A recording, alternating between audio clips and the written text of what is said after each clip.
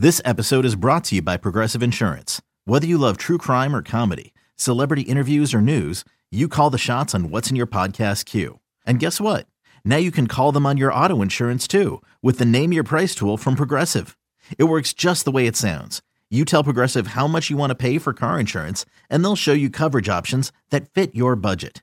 Get your quote today at Progressive.com to join the over 28 million drivers who trust Progressive. Progressive Casualty Insurance Company and Affiliates. Price and coverage match limited by state law. The following is a presentation of A's Cast, your free 24/7 nonstop destination for A's baseball. This is A's Cast Live, your comprehensive look at the Oakland Athletics. Launch to left field deep. Pham going back, looking up. He will watch it fly. And 29 other MLB clubs. 2-2 pitch on Trout, and he blasts one. Way back. Goal for Yelich. Cody Bellinger hits one out. Pete Alonso, he's your home run derby champion. Join us as we take you inside the baseball universe. From spin rate to juiced balls to game-changing moments, we have you covered. Spend your afternoon with us next from the town, only on A's Cast Live. A's Cast Live. Destroyed fastballs, and he hits that one into right center field. That ball is well hit, and Randy Arozarena does it again. What a ride he is on. Randy Arozarena with a two-run home run, and the Rays score first in Game 7. No shifts here for the Rays. Loud on the right of second in the pitch. Swinging a pop fly shallow right. Charging Margot. He is under it. And the Tampa Bay Rays have just won the American League pennant. For the second time in franchise history, the Rays are on their way to the World Series. This time he hits the ball to deep right field. Cody Bellinger has done it, and the Dodgers lead in Game 7. First pitch, fly ball, center field. Bellinger is there, and he's got it. And the Dodgers advance to the World Series for the third time in the past 4 years. The team with the best record in baseball all year long, 43-17. In first place since the 13th of August are the champions of the National League. Here's Chris Townsend. Well, it's all set for Arlington, Texas. It's the number one seed against the number one seed. Everybody was worried about a tournament. Everybody was worried that a team under 500 could get in it and possibly win it. Well, it went chalk. It's number one against number one. It's the Braves out, Astros out, Dodgers, Rays in. How good is Tampa going right now? The Tampa Bay Buccaneers and Tom Brady just beat Aaron Rodgers and the Packers. The Tampa Bay Lightning are your Stanley Cup champs, and now the Rays are in the World Series. Tampa St. Pete is rocking right now in sports. There is no question about it. Rays television play-by-play man Dwayne Stats will be here at 1:30. Anthony Castrovins from MLB.com, and also the author of a fantastic book that if you want to get into analytics, you're going to like this book. It'll teach you a lot. The book is called A Fan's Guide to Baseball Analytics. He is going to join us coming up here at 2 o'clock. Tim Kirchin from ESPN will be here at 2:30, also from ESPN, and the morning show on ESPN, Get Up. Paul Hembekides, who also joins every week, Buster Olney on the podcast Baseball Tonight, better known as Himbo, will join us at 3. And then Jerry Hairston Jr., the world champion. He's been a part of the World Series before with the New York Yankees winning in 2009. and now covers the Dodgers on television down in Los Angeles. So Jerry will join us at 3:30. So Stats at 1:30, Castrovins at 2, Kirkchin at 2:30, Hembo at 3, and Hairston Jr. at 3:30. I got to tell you, I was thinking about this before we got on the air today. There's going to be a lot of front office personnel, and there's going to be a lot of teams put on notice if the Rays win. Dodgers coming in, they're favorites. William Hill out of Nevada. They've put the odds out there, and the Dodgers are the favorites. But if the Rays pull what would be an upset, you're going to have a lot of people in the game, and there's going to be fingers being pointed at you saying, I don't care what your payroll is. I don't care. I don't care what your market size is. Tampa Bay just won the World Series. As I mentioned, they got the Stanley Cup. They're rocking in football. Don't tell me what your market size is. Don't tell me what your payroll is.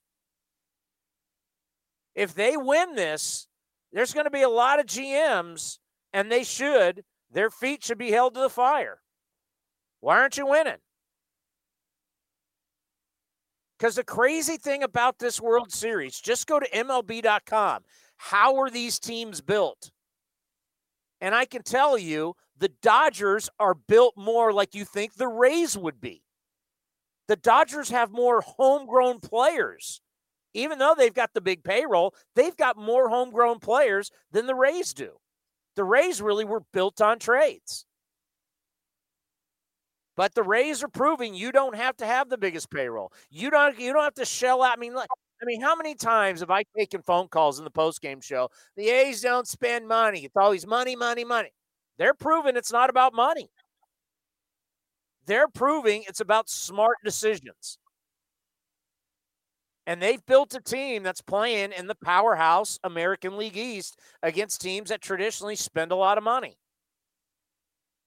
So if the Rays win the World Series, spring training next year, who's going to want to hear about rebuilding? Who's going to want to hear that? Commander Cody, how are you? How was your weekend?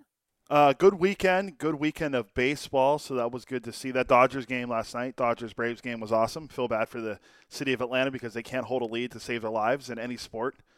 Falcons, Thrashers, Hawks, doesn't matter what sport you want to talk about. Hot Take Monday. I mean, they're the MLS team down there won the MLS Cup a couple years ago, but other than that, yeah, exactly. The Dodgers looked great last night, and the Rays, with their $28.3 million payroll, with a bunch of guys, as you mentioned, how they were built. They have 5 homegrown players that were drafted by them. The biggest name probably is Blake Snell, followed by Brandon Lau, and one of the trades that they made was a guy that used to be named Joey Wendell, who's a huge part of their defense because they're so good on defense. Joey Wendell was traded from the A's to the Rays for Jonah Heim a few years ago. So the Rays and all these trades they've made, that's how they built their team. They took advantage of the trade market. The Randy Arozarena trade, he wasn't even the biggest name in the trade. It was Jose Martinez, and he's not even playing right now for the Rays. So the Rays are, again, at the forefront of a new market inefficiency, and when they're looking at, they are focusing on the what you get back in trades, and they don't sign up. Like, Charlie Morton was the biggest free agent they've ever signed in franchise history, and it's not like he got a major contract. I think he got like $15 million a year, but that's the biggest deal they've ever signed a free agent to, and I don't see them signing another guy to that much money.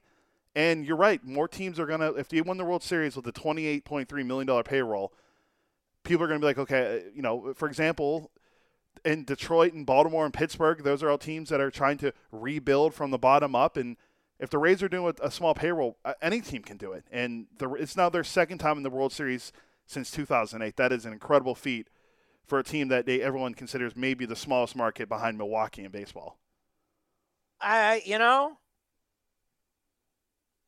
You got to do better as front offices. I mean, that's they've got good players.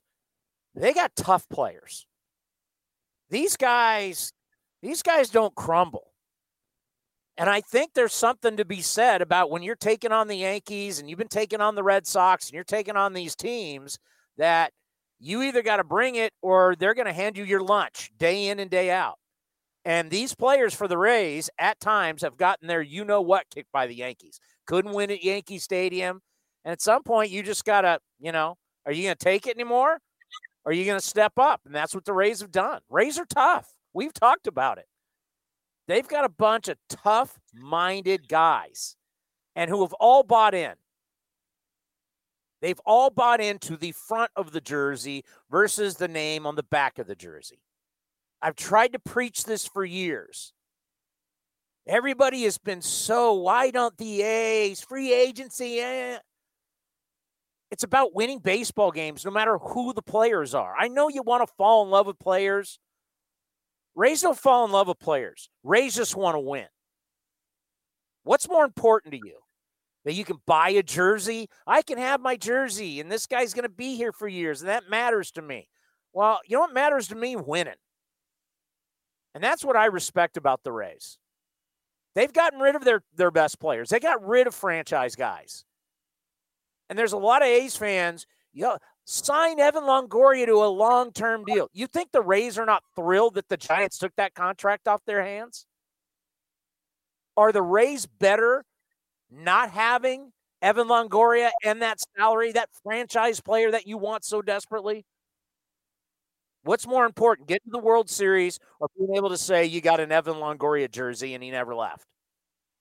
So many of these free agent contracts are an albatross.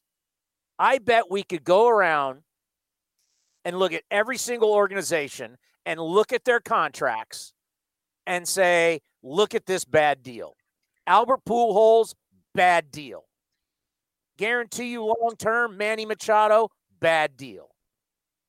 At what point are the Phillies going to say, yeah, man, signing Harper to this long-term deal was not a good idea?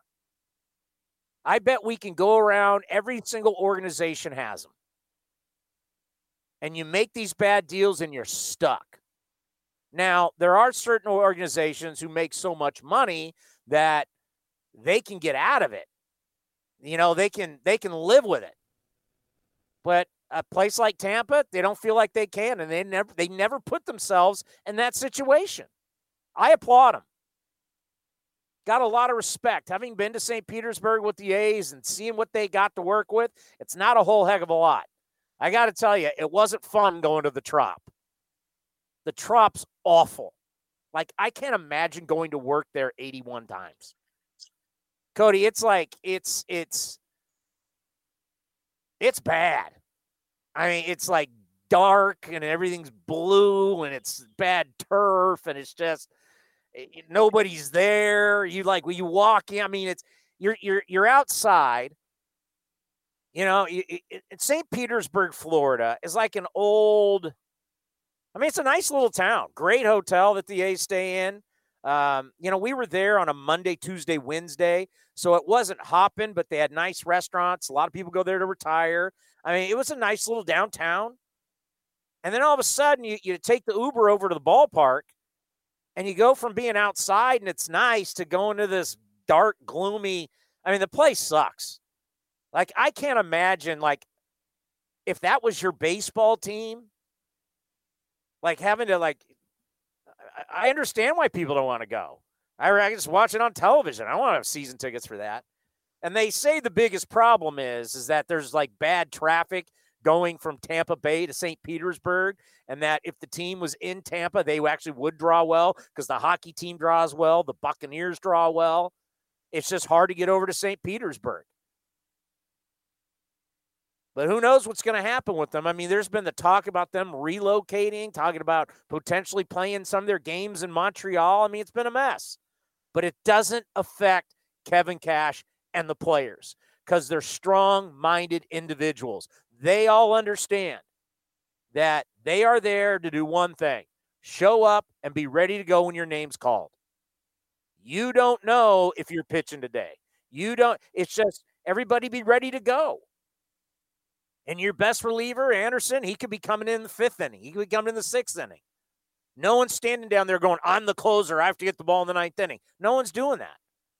Well, they have 13 saves they have 13 different people with a save so far this year? Yeah, including the postseason, 13 different guys, because Peter Fairbanks is quietly becoming one of my favorite relievers in baseball, just from his antics and how he pitches to his whole wind-up or his routine on the mound to how he is after the game, calling on ESPN and all that stuff.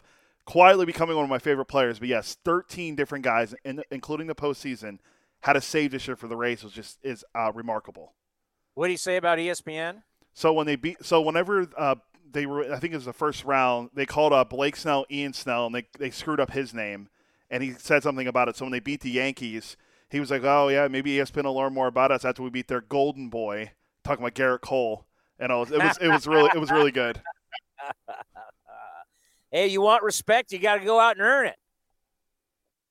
I mean, that's the bottom line, and they're doing it. And I think it's great for baseball. And I think having the Dodgers in, great for baseball. You know, this Dodger team is really, really talented. And you got some legacies. I mean, if Kershaw can turn it around, pitch well, and they win the World Series, you know, you can kind of, you know, he's going to go to the Hall of Fame. He's one of the most dominant pitchers of his time. You throw a World Series title on top of that, you start thinking of guys like Justin Turner and, you know, Mookie Betts has already won, but Bellinger hasn't. Start thinking about these players and what it will mean for the, you know, winning 8 straight divisions and finally getting a World Series title. You know, people are always trying to throw Dave Roberts out. They're always saying he's going to get fired. If they don't win, you know, how many times have we heard that? How much will this change for Dave Roberts? It's not easy managing all those egos. That's the difference between Kevin Cash. Kevin Cash has mostly guys not making money, not with super huge egos, to where Dodgers, they got a lot of big egos. They got a lot of swag. You watch them play. We watch them roll into Mesa in Arizona. They come rolling in like they own the joint. They're the Dodgers. Best record in baseball. This is going to be a fun World Series. 2 teams that play great defense. 2 teams that got over that hump. You know, the Dodgers had to come back from 3-1. The Rays were up 3-0. Next thing you know, Houston won 3. By the way, I don't know when it's going to air tonight, but in Houston, Vanessa Richardson, I got to know Vanessa when I was with the Raiders in Houston, and the Raiders were getting whooped on by the Texans. And we ended up having her on the program, if you remember. I want to say, was that last year? Yeah, it was last year. It was after that Texans-Raiders game. We had her on for something. Oh, it was when the Astros won the World Series again. Yeah, so she has a half-hour sit-down with Jeffrey Luhnow, the disgraced former front office head for the Houston Astros. So I guess she goes to his home, and they sit down for a half hour. I cannot wait. I don't know how we're going to see it. I'm sure we'll end up on YouTube pretty fast. But what's he going to say? Because he's shown no remorse. I mean, he you know, he just went, he's like a submarine. He went dark. A.J. Hinch basically came out and did a press conference, and he just flat out lied. He acted, you know, I know for a fact he lied. You haven't heard a whole lot from Alex Cora. He took his punishment. Carlos Beltran, what's he said? A lot of these guys, you know, essentially the players, I call them, they're bank robbers. They robbed the bank, got away with it, got to keep the money, and all they had to do was squeal, and the 4 people who took the fall are all non-players. Beltran doesn't play anymore, lost his job with the Mets. Cora lost his job with the Red Sox. Hinch and Luhnow with the Astros out. Only 4 guys took the fall. And everybody you talk to all know that if the season would have gone down and they would have had to play in front of fans, they would have been toast. We have now found out, because we weren't really following spring training in Florida all that much. We have found out, we're going to keep the names out of it. We have found out that teams noticed almost immediately how the core Astro players were not playing in spring training. They would take like 1 at-bat, and that was it.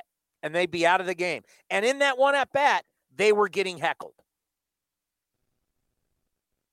They'd take that 1 at-bat, and then, boom, they jettisoned off to the backfields.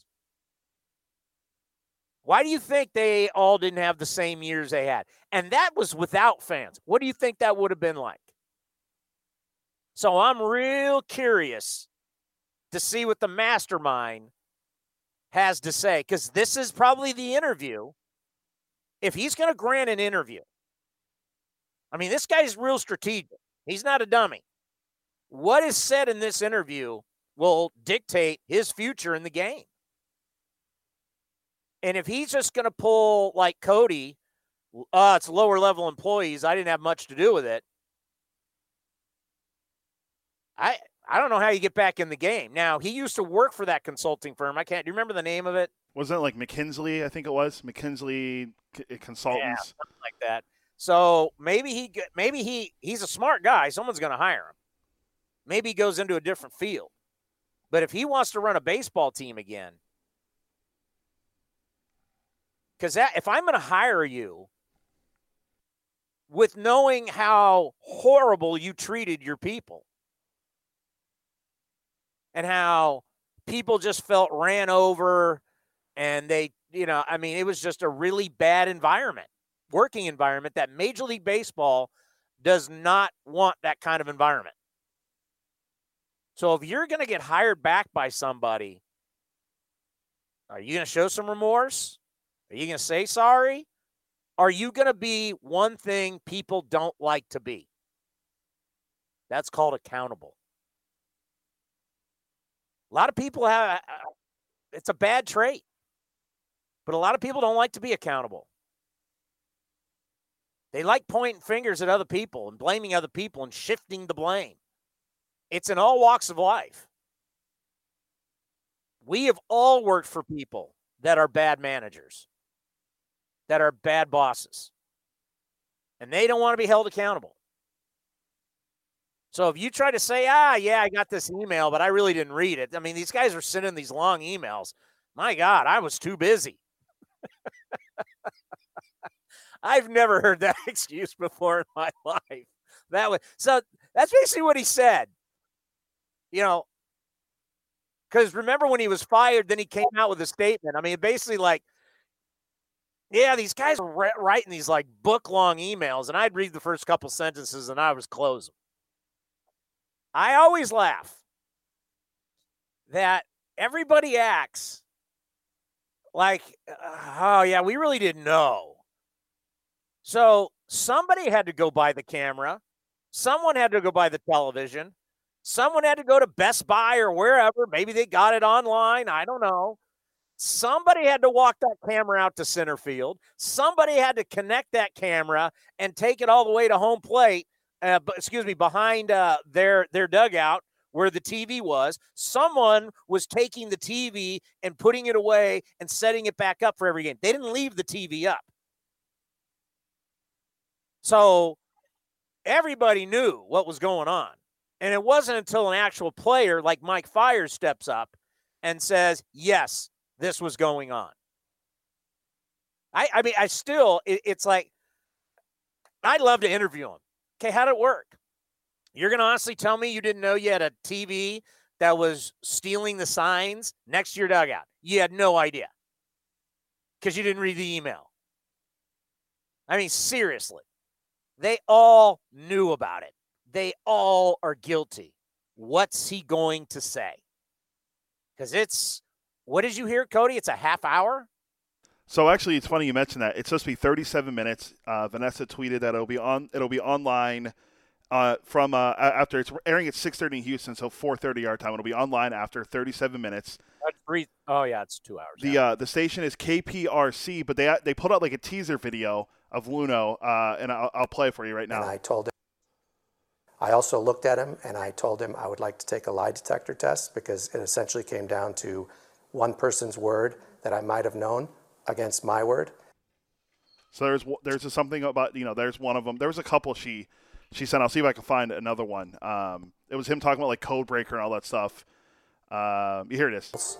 And I'm sure there was some advantage gained from breaking the rules. For the first time since he was fired from the Astros, former GM Jeff Luhnow is speaking out about the Astros cheating scandal. In fact, there's a few text messages where they say, don't tell Jeff. They were assigning duties, who's on codebreaker duty tonight, and I told him I would like to take a lie detector test. Are you still rooting for this team? The exclusive interview, Monday at 6:30 on KPRC2. So there you go. There's go full denial. Oh, I can't wait to see it. I mean, we watched the AJ Hinch one he did with Tom Verducci. What was that, last year? It was like right after. It was pretty much like right after or maybe it was during. Before it happened, it feels like a year ago, but I think it was still this year at some point. But he sat down with Verducci and answered all the questions, and I can't wait to see what Luno says though. That's the one I'm watching. As a guy that I liked a lot before all this came down, the way he rebuilt the Astros from nothing to going and winning that wild card game in 2015 against the Yankees, and the talent they developed, it's going to be really interesting. This is going to be must-watch TV in Houston, well, anywhere, but I'm sure it's going to get a lot of views on their website and on YouTube, wherever they post it after when it's over. Yeah, let's try and have her on Thursday to see what it was like. I know we have the Professor Matt Pearl, we have a meeting at 4:30, but I got to watch this. This is going to be, it's scandalous. What the Patriots and what the Astros have done is straight scandalous. And the whole narrative, see, we're good enough. See, we win. Like, Carlos Correa doesn't understand. It makes you even worse. If you didn't need it to win and you did it anyway, it makes you look worse. And by the way, no matter how many games you win, no matter how good you are, you're always going to be a cheater. It's a lesson learned, folks.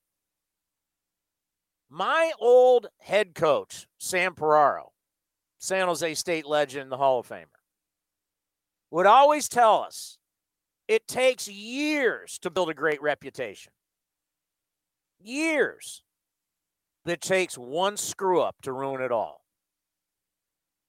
And it's great advice. You can do so many great things for so long, but you make one really bad mistake and it ruins all that hard work. So these guys can say that they can be in full-on denial all they want. They're cheaters. You're cheats. Who's gonna look at one of those guys wearing their World Series ring and not think of them? Can you ever look at one of those guys again, Cody, and not think of cheaters? No, and it's unfortunate because some of the guys that I really like a Charlie Morton who was on that team. People love Justin Verlander, but he was a part of that team. I know we're fixated more on the offensive guys like Altuve and Bregman and Springer and Altuve and all the Josh Reddick, like those guys, the guys that were more of a part of it than the pitchers. But you're a team, and everyone knew about it, and there's a lot of good character guys on that team that people like that they look at them differently, and I can't really look at that as a legit World Series. Like none of us do. I feel for Dodger fans, but I also wanted to see Astros-Dodgers again, because if the Dodgers would have lost to the Astros again without the cheating, what do Dodger fans say now? Are they going to claim that they shouldn't even be here? They had a losing record. I couldn't. All right, coming up next, Dwayne Stats from the Rays is going to join us right here on A's Cast Live. Streaming from the town, A's Cast Live continues with Chris Townsend. All right, Dwayne Stats from Rays Television is going to join us as Tampa St. Pete. It's just rocking with everything that's been going on. Dwayne, how are you? Welcome back to A's Cast Live.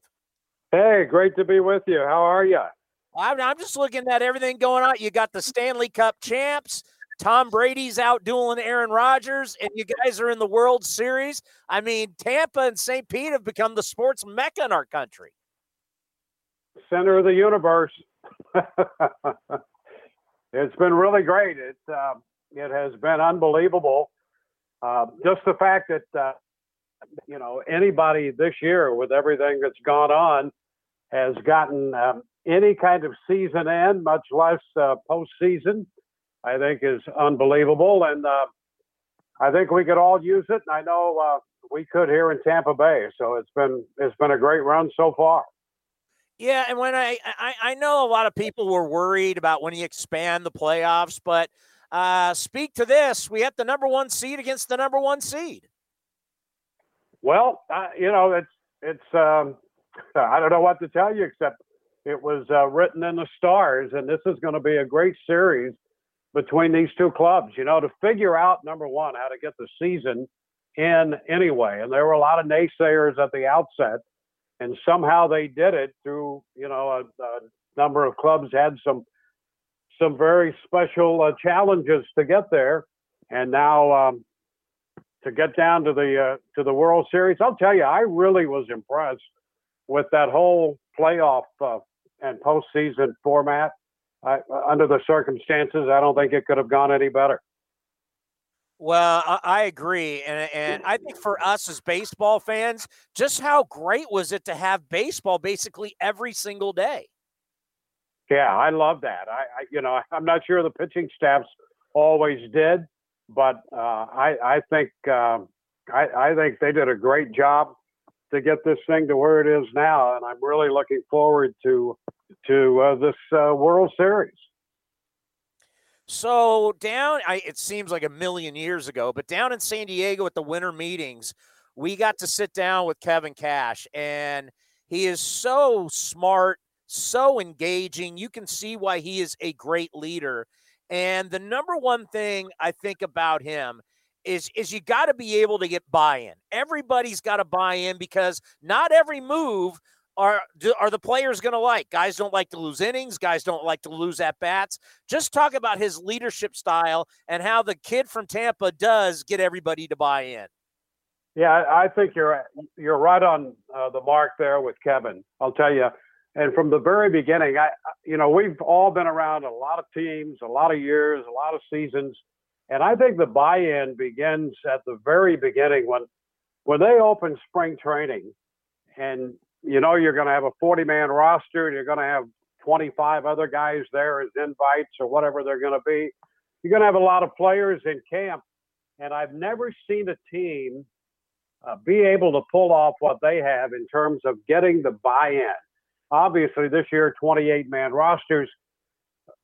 Not everybody obviously is going to be on that roster, but the guys who came to camp, and whether it was years past where they'd go to the minor leagues and this year, go to the camp, they all felt that they would get their opportunity to play. And that was the message that they've always sent here at the beginning of spring training. Whether a player breaks camp with the team or not, they fully expect that player who is sent out to show up at some time during the season and contribute to the major league effort. And I think that's the point. And we get a lot of guys through here who you're disappointed if you don't make that final cut to begin the year, but they know it's a long season and they have been ready. I mean, one guy after another, they've been able to come up and do that. So I think the mentality starts there. And I think really the biggest challenge is the one you mentioned, where you've got a starting pitcher and maybe he goes 4, maybe he goes 5, sometimes 6. But the real challenge is when he goes 4 2/3 and has to leave. And that's a challenge, and they've managed to work their way through that. I watching the Rays from afar, I just get a sense of mental toughness. That after a while, you get tired of the Yankees kicking your you-know-what at Yankee Stadium. You get tired of the Red Sox beating you. You get tired about hearing about your payroll. You get tired of hearing about Tropicana Field. Just talk about how mentally tough this group is based off everything that, I just said that they've had to deal with for the past couple of years. Yeah, I've been here from the beginning to watch the futility and then the success that they've had recently. And the 08 team was interesting in that it started to mature the year before. You could see a little bit of that. And they mixed in some veterans there with some pretty good young talent. And that whole process has continued over the next decade, where this club has been pretty competitive year in and year out for a decade. Not always getting to the postseason, but being contenders. And this year's club was really interesting in that, you look at Charlie Morton, you look at Kevin Kiermaier, and Kevin almost by default was a veteran type player here. and you had all these young guys, and they were just going for it. You know, they felt they could compete. There was enough success in their backgrounds, I think, that they felt they could contend with people. And I think the point you made about the Yankees is very important. You know, a couple of years ago, the club was still transitioning, and the Yankees, you know, would stand up. And I think this year, when the Rays answered that call, I think that was really important, particularly down at the end of the 60-game schedule when they had that little get-together. I think that was a big lift for this club. You know, it's just as if you're saying, I'm not going to take it anymore, and I think that helped them to coalesce into the group they've become. You know, we've been joking, even on an off day, Arozarena probably still has 2 hits. I mean, this guy, he's come out of nowhere. Chasing down Derek Jeter records. I mean, what has it been like watching this kid? I know. I thought Eric Neander post-game the other night he said, look, we knew he was pretty good. We had no idea he was this good, you know. When they made that deal with the Cardinals, I think they felt he was going to come up and they would hope he would develop. But it's one of those things where a guy gets hot and things start to roll. And we've seen that, you know, from time to time in the history of the game. There have been a few World Series heroes like that. They just get hot at the right time. The deal with him, though, he had to overcome. He got COVID, was isolated, and then found himself eventually with the club looking for playing time. And you could see talent there. There's no question. There's ability there. No one, I think, saw the kind of postseason coming that he's had. And I'll tell you, they're really fortunate that he has done what he's done, because the guy they expected to hit, Brandon Lau, is hitting about 120, and I think the rest of the lineup's around 160. So they really needed Arozarena, and he's been the story, no question about that. How do you think they match up against the Dodgers? Well, it's going to be really interesting. I think going in, the Dodgers are going to be the favorites, which doesn't faze this Rays team at all. You know, the Dodgers have been there. They still have something to prove, you know, trying to get that big win in the postseason over the last handful of seasons. And so they're going to have plenty of incentive. They have Mookie Betts, who arguably, you know, all things considered, when everybody's healthy in a full season, you could argue he's still the best guy around in this game. But the Rays, the Rays will play their game, and I fully expect them to be right there. Every pitch of this World Series, it's an upstart bunch. They're a talented group, and they believe in each other. They pick each other up. So I think, and in fact, I really think when you look back at the Dodgers, when in the old days, when they had that great pitching and not a lot of offense, great defense, you know, they were a scrappy bunch. And I think in the modern era, where we don't rely upon hit and runs and sacrifices and all that the way those clubs did, we still rely on pitching, and we still rely on good defense in this game. And it's, you know, the long ball more than it used to be. So I think while the Dodgers will be the favorite going in, it would be difficult to bet against this Tampa Bay club. I think there's enough here that we're gonna see some enjoyable baseball all the way down the line here. Well, I got to tell you, when you guys laid down a sack bunt, I had to pause my DVR. I had to rewind it. Did I really just see it? Did that just really happen? I mean, you had to be shocked. Yeah, well, that's the only one we've seen all year. And I'm going to tell you, the other side of this, the stolen base, you know, people are a little squeamish on using the running game, and the Rays haven't run a lot. The first 30 games, hardly at all. And then the second 30 games of that regular season, they implemented the stolen base. They figured out they have some guys who can pick up an extra base here and there that way. And so I think based on who's going to be on the mound and who might be behind the plate. That's still a part of their game, which is a little bit of a departure, which I still make the point that in that way, there is some resemblance back to those Dodger teams in the olden days. And I think they're just a scrappy bunch the way they are. So, you could say, if you go way back in baseball history when the Dodgers were trying to battle the Yankees, trying to get to the World Series, this could be like a reenactment of that, only the Rays will play the role of the old Dodgers, and the Dodgers are going to play the role of the old Yankees. And so we'll see a World Series battled tooth and nail right down to the end. Getting to the World Series and winning the World Series is huge for any organization, but especially organizations that are trying to get a new stadium. What do you think this run is going to do for the Rays? I'm not sure if it's going to be in St. Pete. I'm not sure if it's going to be in Tampa Bay. I haven't really looked into it in a long time, but what do you think this run will do for them? Well, there are a lot of unknowns. Before the whole COVID and what's happened to the economy, there were unknowns then. I think there are greater unknowns now. All I can say about that is a season like this certainly cannot hurt. And what we're hoping and baseball has filled this role a lot, and historically in our society, to help us get through some of these situations we've seen through the years. I certainly hope that this is going to be one of those situations.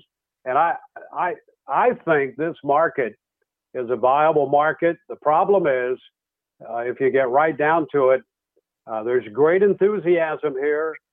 Our TV numbers have always been consistently very good here, even against other programming in the market.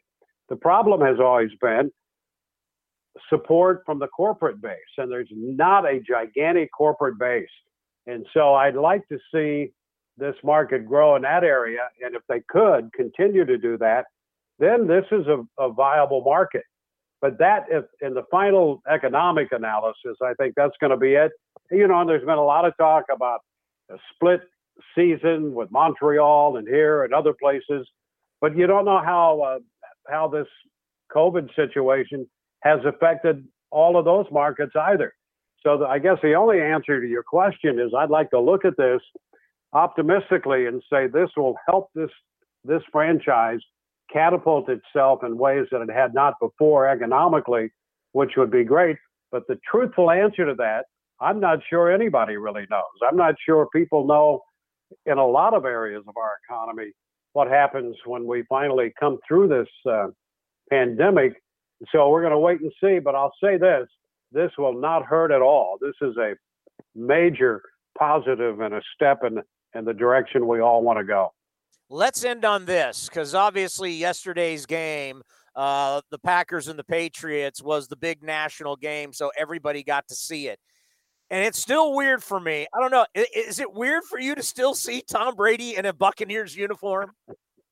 It does take a little getting used to that, and I'll tell you, just a personal aside, my son-in-law is Dan Wheeler, who pitched for the Rays and a couple other clubs as well, and the Astros for that matter. But he's a New England guy. He's a Rhode Island guy, and he's been a Patriots fan forever and was the biggest Tom Brady fan of all time. And now that Brady's left the Patriots, he's kind of abandoned them. So I was really surprised to see that, because it's a strange sight to see Brady in Bucs colors. No question about that.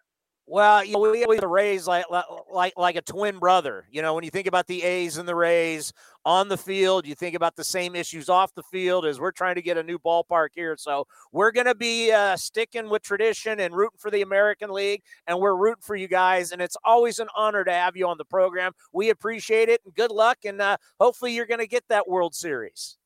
Hey, I'm honored to be with you, and we're looking forward to it. If we do, we'll reconvene and celebrate together on the air. Oh, that will be great. Take care and be safe. Okay, Chris. Be good. Yeah, I'm rooting for the Rays. There's no doubt about it. And that guy right there has had one unbelievable career. I mean, he's been with the Yankees, the Cubs, the Astros, and he's been there ever since their first season. 1998 was the first season for the Rays. That was such a long time ago. Where were you, Commander, in 1998? I was 10, and that would have been during the home run race of Sosa McGuire, or known as friend of the program, AJ Schnack, the guy that directed the Long Gone Summer. That was what, I was already a baseball fan, but watching that home run race in 1998, captivated my love for baseball even more and everything. But yeah, Dwayne's great. I enjoy watching Rays games on TV, the highlights when they walk off. I just think he's a really good broadcaster. And remember, we had him on for when Ricky broke the stolen base record because it was against the Yankees, and he was on the call for the Yankees, so we had him on for that. So always enjoy when we can talk to him or Dave Wills from the Rays. And unfortunately, we're not going to get to talk to my good friend Kevin Cash. He's a little too busy for us, but we'll get him down the road. Maybe at the winter meetings. I got to tell you, you got a lot of nerve asking for the manager before the World Series when they have what 1 day off.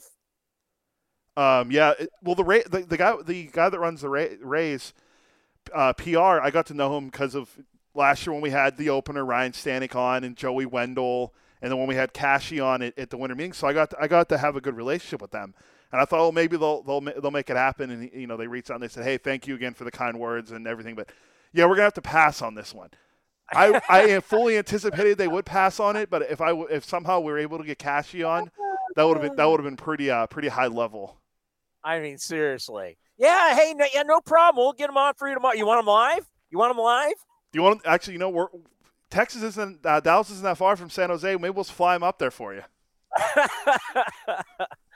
I think it's going to be very compelling, and I think a lot of people are going to watch it. What else are you watching? This is live, compelling theater right in front of you. The Dodgers are the type of team that you get a reaction. People will either like them or they hate them. And then I think there's going to be a lot of people out there rooting for the underdog, rooting for the small guy. It's the big guy against the small guy. I mean, it drives me nuts. It's got to be Yankees and Dodgers. No. You can have, look at the World Series last year. Nationals up against the Astros, where the road team won every game. I mean, everybody I know is going to be watching it. Wherever you go in a restaurant, well, the bars are open around the country. It's not here. People are going to be watching. And hopefully we get an epic 7-game series. It's a good pitching matchup tomorrow, too. Glasnow versus Clayton Kershaw. Shocker, Kershaw starting game 1, not Walker Buehler. And his tight pants. Yeah, what is the deal with his tight pants? I don't know. And I still have the audio. It was one of those dumb questions. Someone asked him after his start the first time around. They're like, Walker Buehler's tight pants are trending on Twitter. Not the time, Michael. Like, he was kind of pissed that they asked him that question. And then they asked Max Fried about it, and he was like, well, everyone, it's kind of each their own. Everyone's different. Like, he gave a generic answer, but he answered it. But Walker Buehler was like, yeah, why are you asking me this? Essentially, like, we just lost. You just brought something up that I don't understand. If you take that guy's last name and you put it in front of chicken, what would it be called? Oh, yeah. Fried chicken? Fried? How do you get Fried out of F-R-I-E-D? Yeah, I know, but it's... Because if you put it in front of chicken, it's called fried chicken. Yeah. It's weird. Fried. Not fried chicken or fried oysters or fried whatever. It's not fried wings. It's fried chicken wings, not fried chicken wings. I just go, how's this possible? How do you get fried out of fried? I don't know. That was just something. You know where he came from, right? If only Bob Townsend's Padres would held on to that guy. He's pretty good for the Braves, so there's no question they're talented. The Braves are tough. I was very, very, very impressed by the Braves. I have no idea. The Astros, to me, so yesterday hanging out with a couple buddies, and the Astros came up. If there are fans allowed into the stands next season, their first series is in Oakland. The first series is Astros-A's at the Coliseum. Then the Dodgers come to town. Do you think by next year, was that late March, I think? Yeah, April 1st was opening day, I think. Do you think people are they going to be more angry or less angry about the Astros? Well, it depends on what happens with Jeffrey Luhnow tonight. Who's just going to deny everything? Well, so it's funny you bring that up because I sent it to you at the worst possible time when Dwayne Stats was on, but Vanessa Richardson, who's doing the interview, put a link out from the website of the TV station, and it was just pretty much like it starts by saying Luhnow revealed to KPRC2 that he has evidence of his innocence. So there's going to be a lot of talking about how he has text messages and emails. And you got to look at it this way. You're the president of baseball operations or whatever his title was, because I'm just a lower level guy, so I don't really know what his title was. It doesn't matter. You're the guy that oversees all of that. So it's going to be a bad look. I think people are still going to be pissed at the Astros. I think there's no way around it because they didn't get a chance to vent that frustration this year.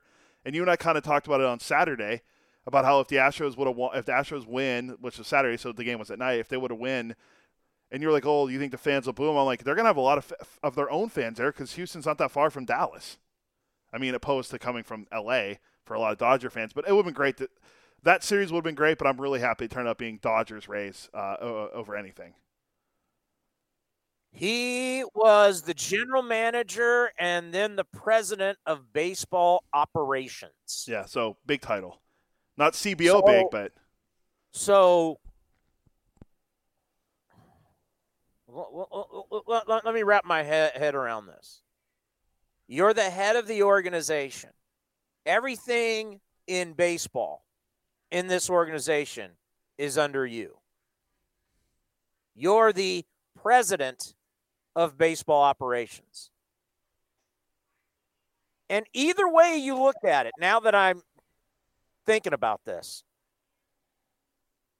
if you don't know what's happening in your organization, that's really bad too, Jeff. If you don't know that everybody below you is treating lower level employees like crap, and you don't know that, that's still on you. Playing the I don't know card doesn't get you out. It actually makes you even a worse of a boss. If you're going to say you had I have proof I didn't know what was so you're running an organization and you don't know what's going on in it? You tell me, Cody, are you telling me that doesn't make you look bad? That you didn't know what was going on? That everybody else knew what was going on but you? Your manager knew about it. Your coaches knew about it. Your staff knew about it. The players knew about it. Everybody knew about it but you? Yeah. So you think that's okay? That makes you a clueless boss. Instead of an evil boss, now you're just a clueless boss. There's no way to come out of this looking good. So you can play the I didn't know card. Well, if you didn't know, then you should be fired. You should be fired if you don't know what's going on in your organization. Can you imagine, like, Cody saying, something happened with A's Cast, and Cody goes, I don't know.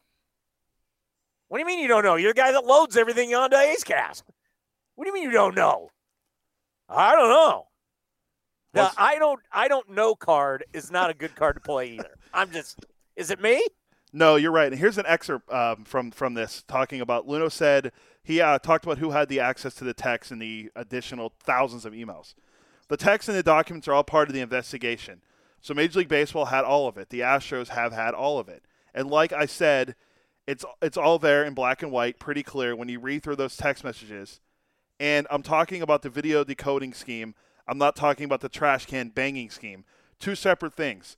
But it's pretty clear who was involved in the video decoding scheme, when it started, how often it happened, and basically when it ended. And it's also pretty clear who was not involved. So, and he's also not happy that the text messages and emails weren't part of the investigation that was released. So this is going to be really fascinating to watch. 37-minute interview. How about your assistant GM being a bully against females in the clubhouse? How about that? Oh, remember when you backed him at first? Yeah. Remember, Jeffrey Luhnow backed the guy. I don't remember what his name. What was his name? Brandon Taubman. They backed him. Then they backed him again and backed him again. It was like the fourth press release. Finally, they had to say, okay, the guy's out of here and we feel bad. Your management style is so awful. And now you're just going to act like you didn't know about anything? How do you hire this guy? Because I've had people call me the post guy. You should hire him. He's so smart. I don't know how you hire the guy. I mean, if your defense to the scandal is I'm clueless, I don't see, maybe it's me, I don't see how it's a good defense. Just saying. Coming up next, Anthony Castrovince from MLB.com right here on A's Cast Live.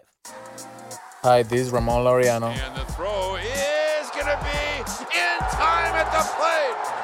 Laureano firing a strike all the way on the... And you're listening to A's Cast, your 24/7 destination for A's baseball.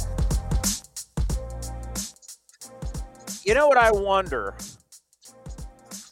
How is the commissioner's office going to see this?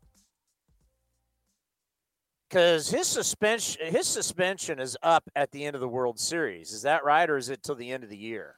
I thought it was after the World Series for him and Hinch, and I think even Cora too. Oh no, Cora didn't get suspended, or did he? He's got fired. Yeah. So yeah, no, so I think it's after the World Series is over, because technically that was a year. Maybe they're going in terms of baseball year. But yeah, I think it's after the World Series, and then they can, because Hinch is getting all these requests to be interviewed by the Detroit and could be the White Sox. So same with Cora. So yeah, I think it's after the World Series they can all, I guess, essentially look for work. So I'm going to try and prove to you that I didn't know it was going on in my own operation.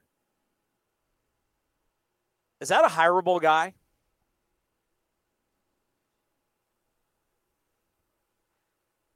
Seriously. Are you going to hire somebody who just says the worst cheating scandal in baseball history was happening underneath my nose and I didn't even know it? Can you hire somebody like that?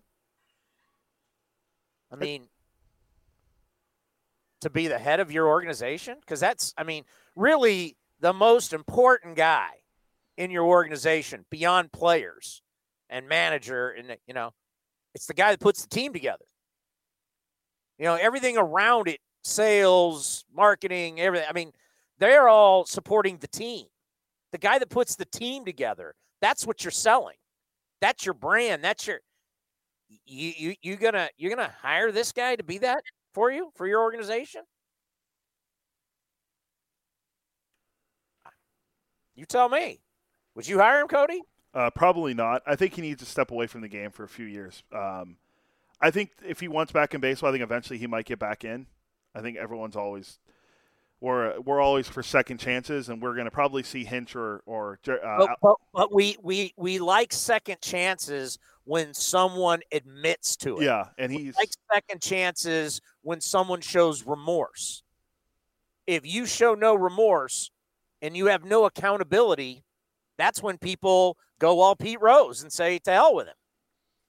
Yeah, and it's this whole interview, you're right, it's going to be very telling, and you said you wonder what the commissioner's office, so our good friend Robbie, what Robbie's doing and how he's going to perceive this, because we saw like immediately when this came out, what was it, like an hour later, when they suspended him, the Astros came out and said, nope, you're both fired.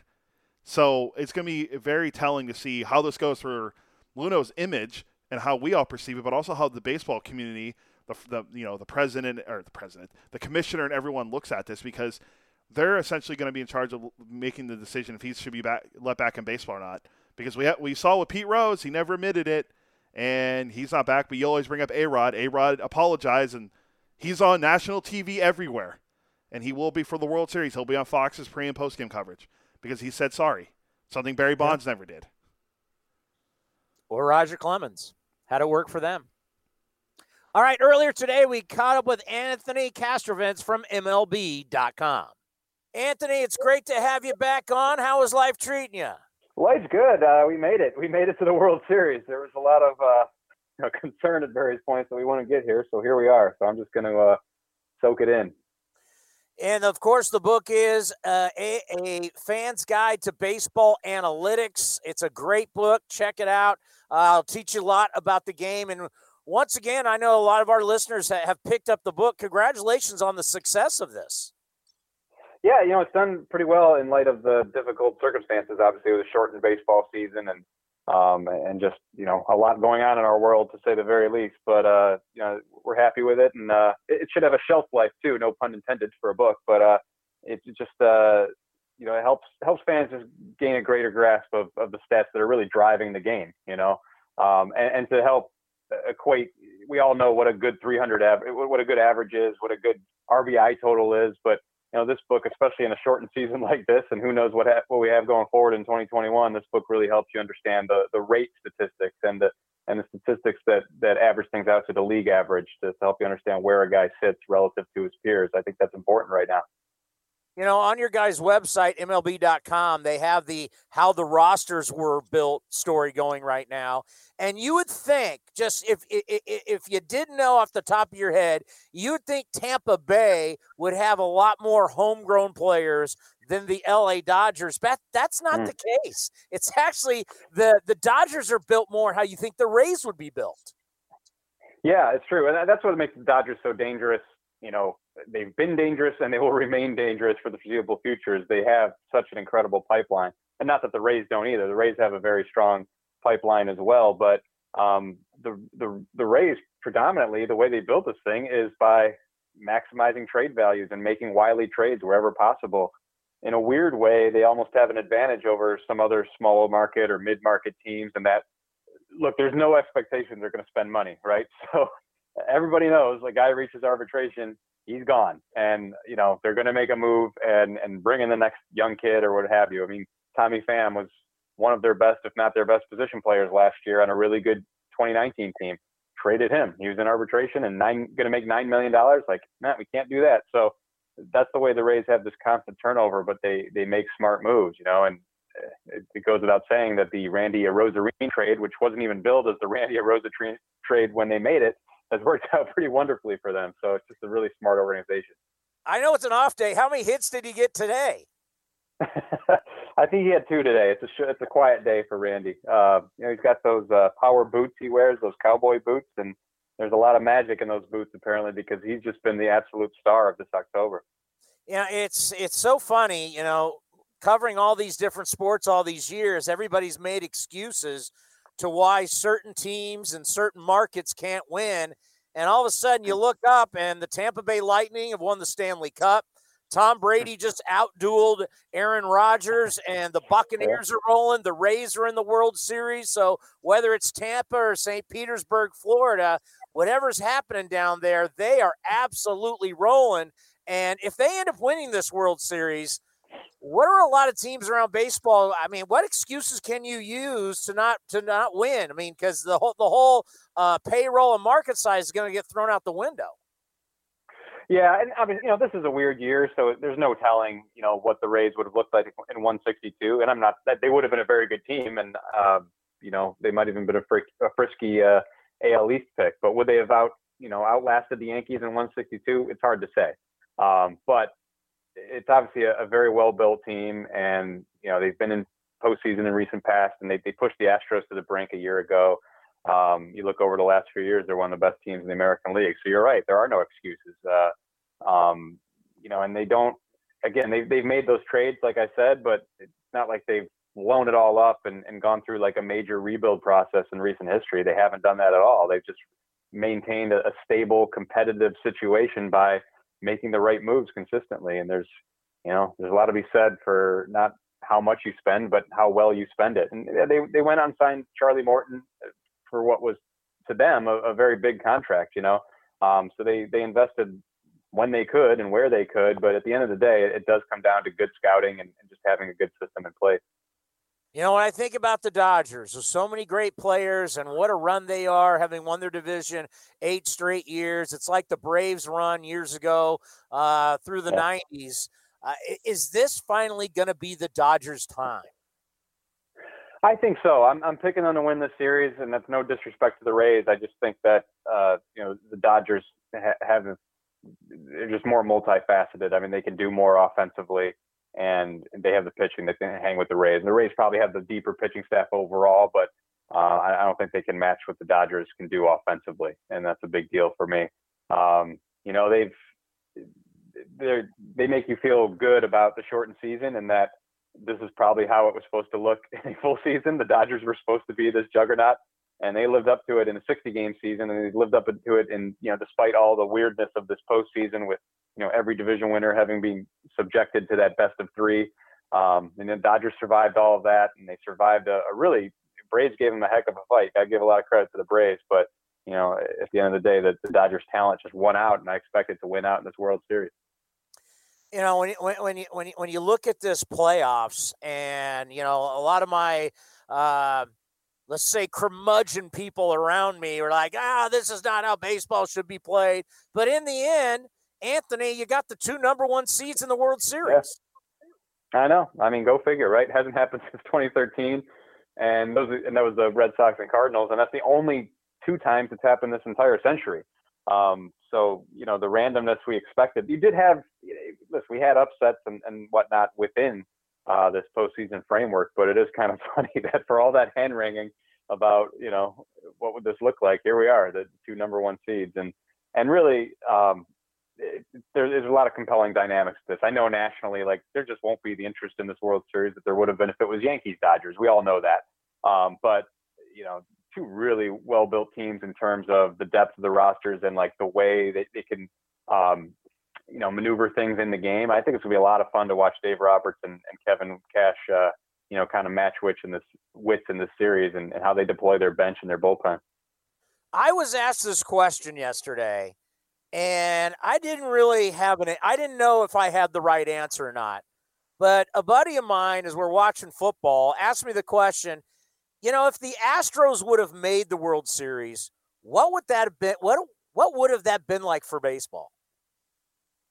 I would argue it would be good, honestly, because I think anytime there's a villain, anytime there's that kind of a focus, and particularly if it had been what it apparently would have been, which is a rematch with the Dodgers. I mean, that's such a compelling narrative after what went down in 2017. And yeah, they played each other in the regular season, so maybe that takes some of the edge off because we already had the Joe Kelly moment. We already had that, gotten that out of the way. But it's still, that would have been a really compelling, I don't want to say good versus evil, but that's basically how it would be painted, So I think anytime you have a villain in sports, it does kind of add to the allure a little bit.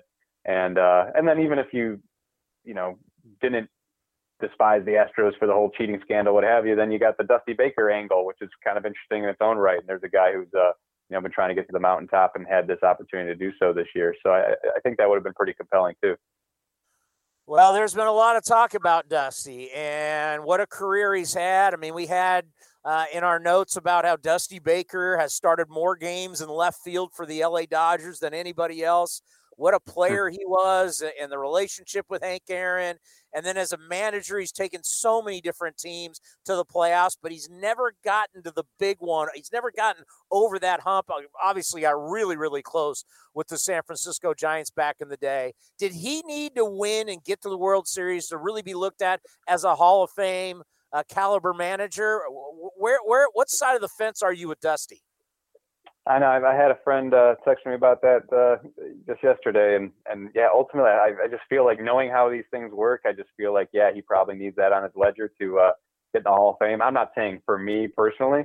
I'm just saying, just the general, how the Hall of Fame has operated, and you never know. I mean, you get in those committee votes and small committee, and it's all about who was on that committee, and if it's friends of Dusty, maybe.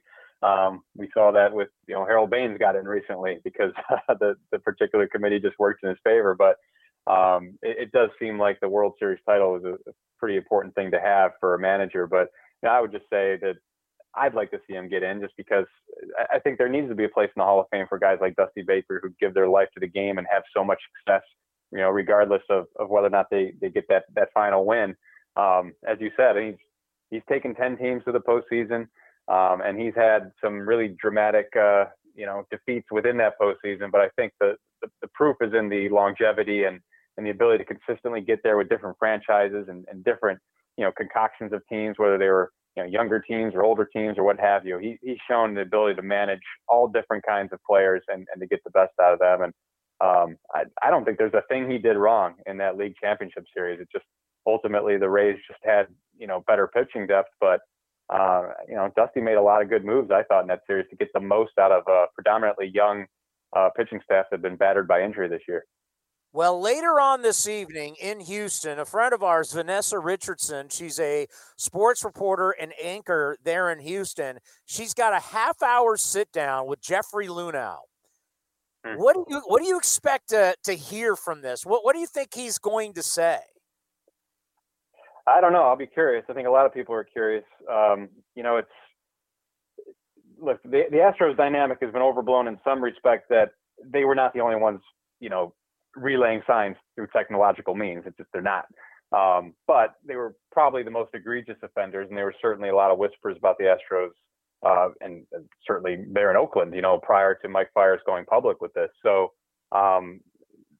he definitely knew what was going on, so I don't particularly care what he has to say in regards to other teams are doing it and that sort of thing, because, everybody was warned about this, and their tactics, as I said, were pretty egregious. But, they came down hard on that front office culture as much as anything. It wasn't just about that they were cheating. It was also about the kind of organization he ran there. And, they were not thought of favorably within the industry in terms of how they dealt with other teams and how they dealt with things internally. And a lot of that came to a head last fall, because it wasn't just the cheating scandal, it was what happened in October as well, with the unfortunate incident when they clinched the LCS. So, as I said, a lot of things came to a head, and it will be interesting to see what he has to say about all that. All right, let's end on this. The book is A Fan's Guide to Baseball Analytics. When looking at this World Series, give me one analytic you'll really be looking at from a pitching standpoint and one analytic you'll really be looking at from an offensive standpoint. Well, sure. I mean, you get to this stage and you kind of start to throw the numbers out the window. It's all about, the present moment. But, anytime you can relate things to, as I said, the league average with like a weighted runs created plus for offense, or, ERA plus for pitching, that's important. But, again, when we get to this stage, honestly, the dynamic I'm just interested in right now is the value of those off days that we didn't have in the division series and league championship series rounds, because it really became fascinating to see how teams use their bullpens, knowing, to use a guy 3 days in a row can get pretty precarious and law of diminishing returns. Well, now we return to the more traditional setup with the off days in between. So to me, I hate to miss an opportunity to promote my book again, but to me, that's the most interesting thing about this now is you have a Rays bullpen that is, very deep and has the ability to get rest now. And maybe that will be a difference maker. As I said, I ultimately think the Dodgers have the superior offense, and that will shine through. But, here's an opportunity for the Rays to really maximize their strength, which is in the back end of that bullpen. Yeah, I'm just bummed we don't have baseball tonight. I'm used to having a game every single night. Days off? What the heck's going on around here? Well, 2 Game 7s. I think we all need to collectively catch our breath for a night and then, get right back at it tomorrow. Hey, great stuff as always. We'll talk soon, and best of luck. Be safe. All right. Thank you so much. Good to talk to you. Yeah, it's a good book. No doubt about it. And he hit the nail on the head, and I think we've kind of addressed that with talking about the Astros, is whether he's going to deny everything, which it sounds like he is. Major League Baseball was not happy with the culture, just not the cheating. It was the way the organization was run. Did you hear that? They didn't like how they dealt with other teams. When they did this investigation on this Astros, on this front office, they came away with not thinking they were very professional. The way they treated their own employees, the way they treated other teams. So he can come out and deny. He's not getting his job back. He's suspended. And I don't know who's going to hire him. And I bet baseball is not going to lie. I'm just going to spitball here, but I got a feeling they're in Manhattan at the commissioner's office.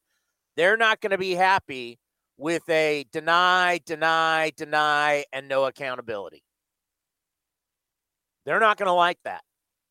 And he's going to take shots at their investigation. I got to be honest, I had no idea we were going to talk about this today. Is it even on our rundown? No, because it came out like while we were doing. I think I saw it whenever we were talking right before we talked to Anthony Castrovince, or even like a couple of minutes before that. I just remember popping up on my Twitter feed on my tweet deck that Vanessa Richardson down there in Houston was going to have a sit down with Jeffrey Luhnow. So I was just curious to see how it would go, and like I said, I'm gonna watch it. I'm gonna lock in, as Steph Curry would say. I'm gonna lock in later and watch this and see what we can take from it. 37 minutes. I mean, it's kind of long. Millennial attention span. I don't know if I can sit there and watch that long, but I'll tune in for it, and I'm sure we'll compare notes and talk about it. But I want to see what he has to say, because we heard AJ Hinch speak I keep saying last year because it feels like it was a year ago, but now we're going to see Jeffrey Luhnow speak. So I'm with you. I think after reading some of the passage that they put up on the TV website in Houston, it sounds like he's going to try to plead his innocence from this one. You're the head, as you mentioned, you're the head guy. You're the watch commander on this, and you know all about it.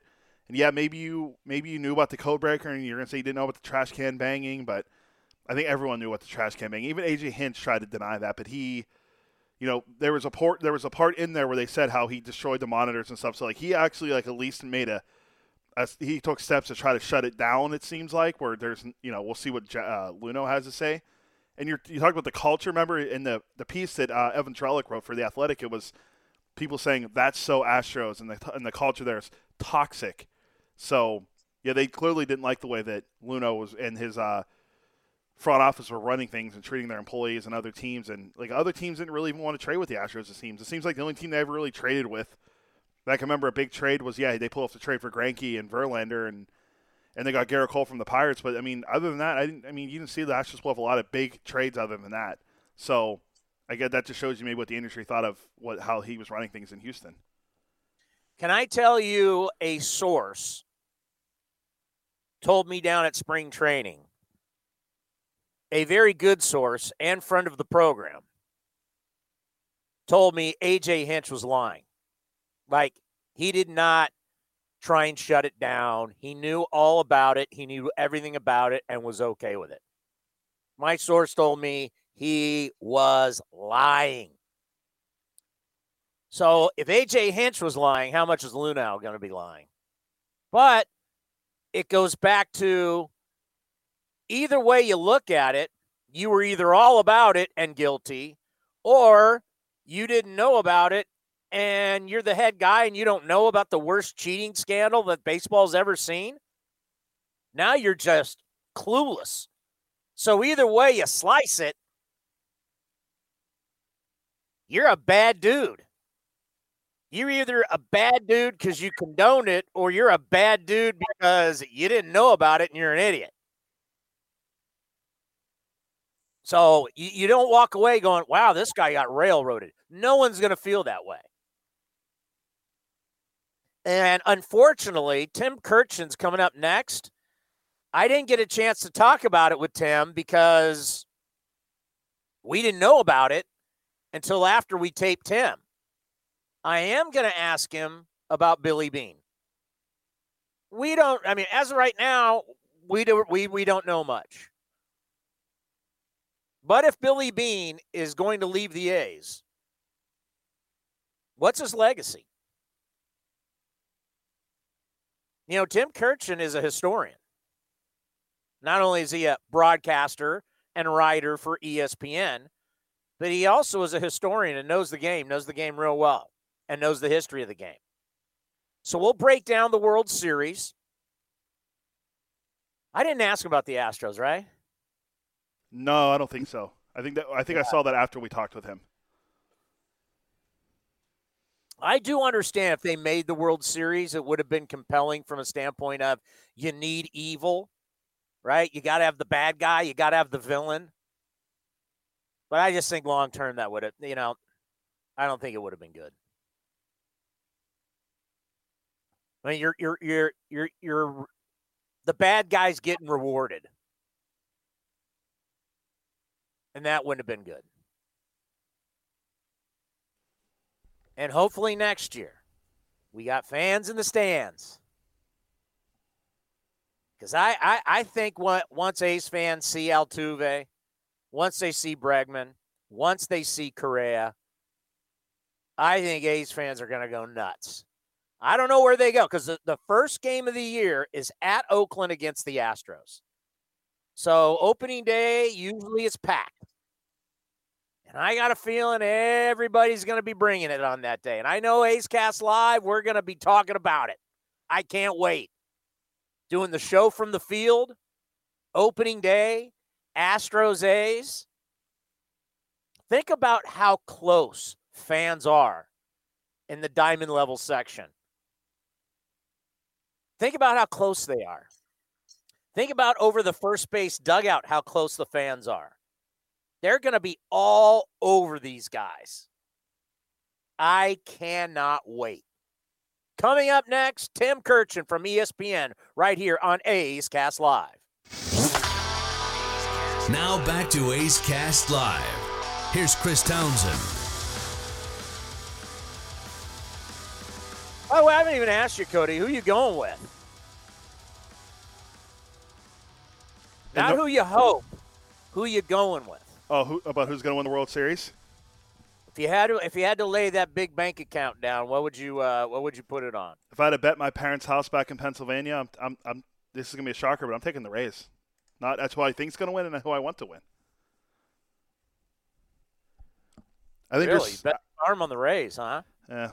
Well, my parents' house isn't really worth that much, so they'll be okay.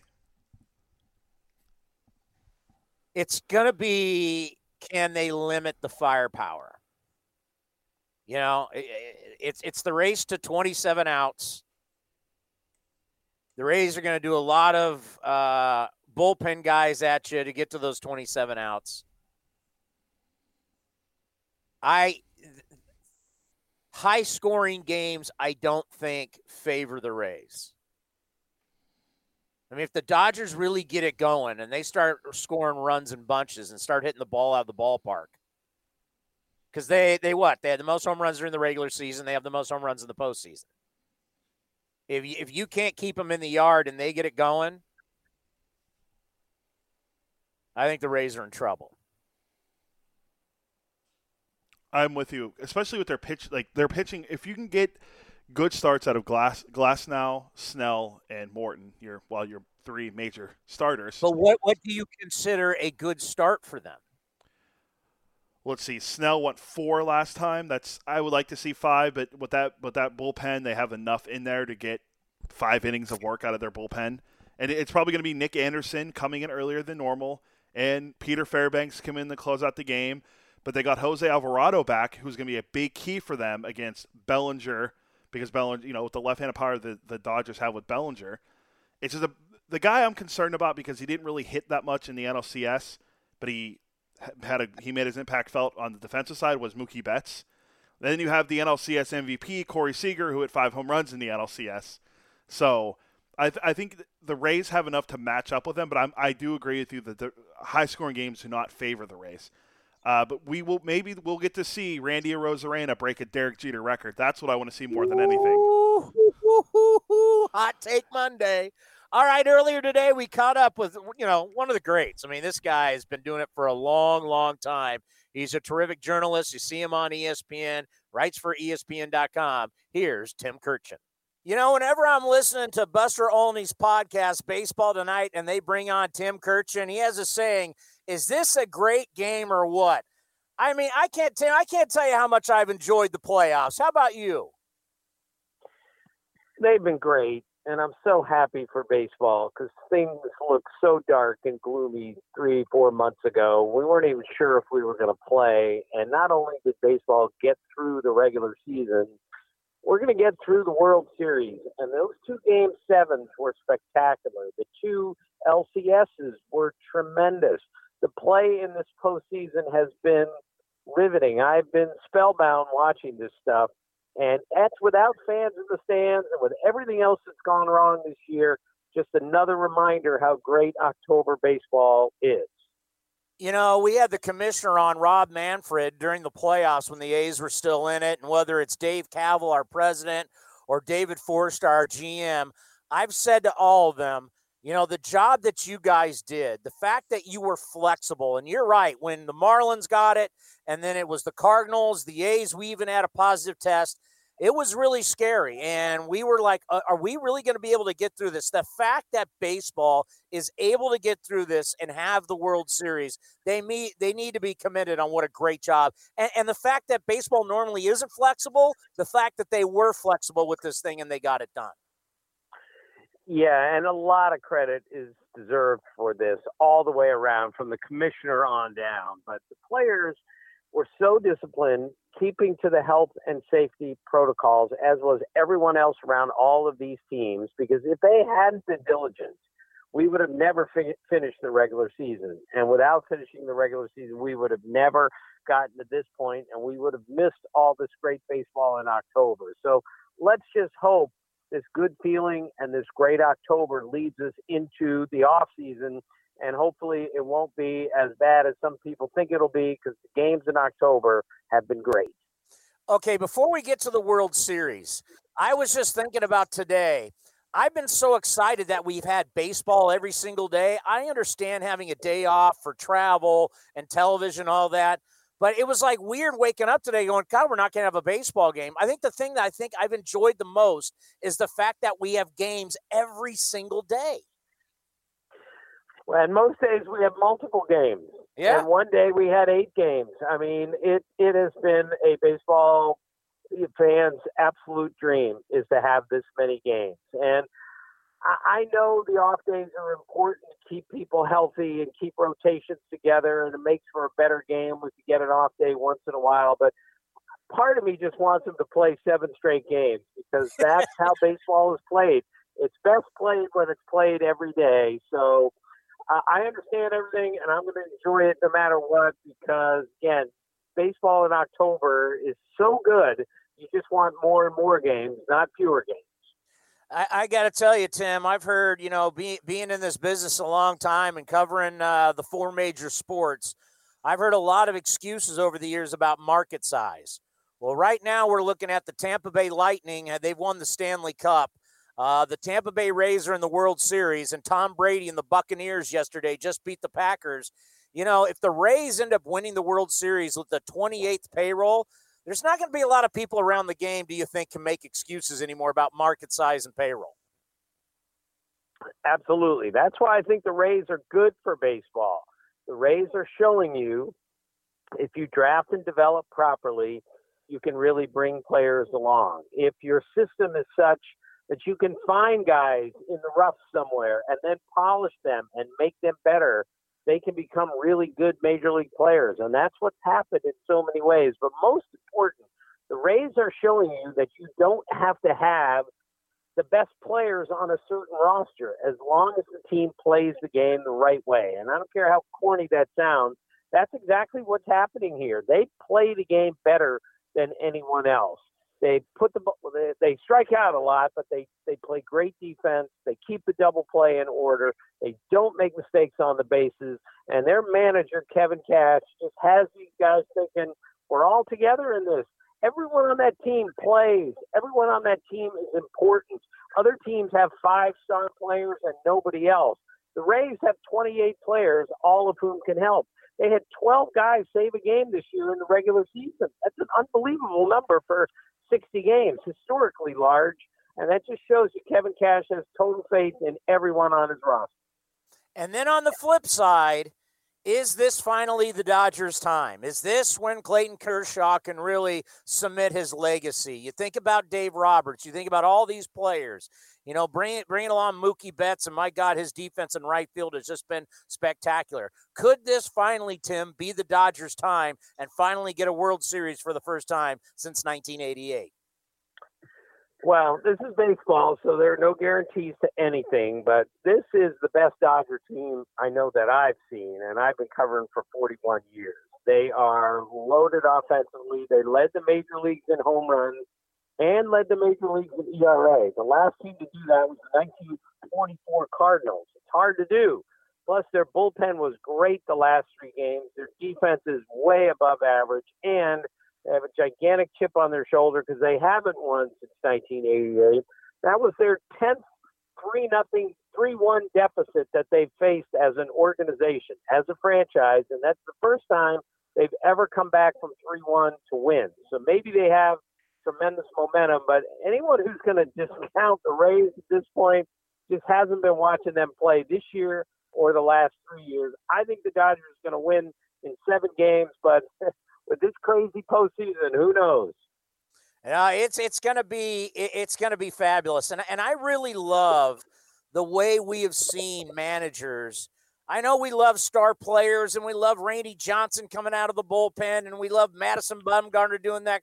But I've really enjoyed, and you've kind of touched on it already, the fact that, and speak to this, Tim, the fact that you're really having to utilize your entire roster to get it done.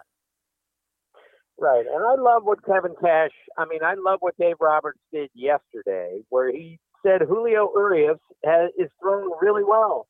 He's given up 1 run in 16 innings in this postseason. So he left him in instead of bringing his closer in. And Kenley Jansen, who struggled, has been really good the last 2 times out. But this is very encouraging to me that we're actually watching the games.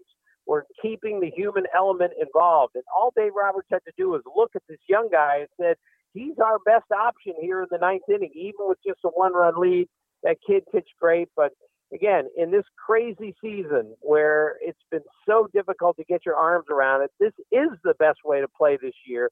Use as many guys as you can, keep them as fresh as possible because of so many games compacted into such a short amount of time. You know, from the A's perspective, Tim, there's the rumors that Billy Beane could be leaving the organization. If Billy Beane leaves baseball, what do you think his legacy is as a baseball man? Well, he's one of the best executives, one of the best general managers of all time. I think he's going to be a Hall of Famer, and I think he should be. He's done so much. He's been so creative, so resourceful, that he's helped people look at the game in a completely different way. So even though he hasn't won a World Series, he is a great general manager. He's brought along a great staff with him. So even if he does leave, and I'm not sure he is, the A's will be in good hands. But I think it's difficult to argue if someone were to say Billy Beane is a Hall of Fame executive. I would say yes. And his imprint on the game is undeniable, and it's going to last for a long time. Yeah, you're kind of a big deal when Brad Pitt plays you in a movie, right? Yeah. I watched that again the other day. I was just flipping channels. It was really good, and Billy's really good too. And if he does leave, the baseball will be worse without him. Believe me. When you look at a lot of the changes, and I think we've all enjoyed so much baseball, and I know a lot of people are like, when you have this many teams, you know, you could have an under 500 team be in the World Series. Well, we're getting the number 1 seed against the number 1 seed. But all the changes this year with the extra innings rule and the 3 batter minimum and all that, what do you like? What would you keep, and what would you get rid of? Well, I liked everything for this year because it was such a bizarre season.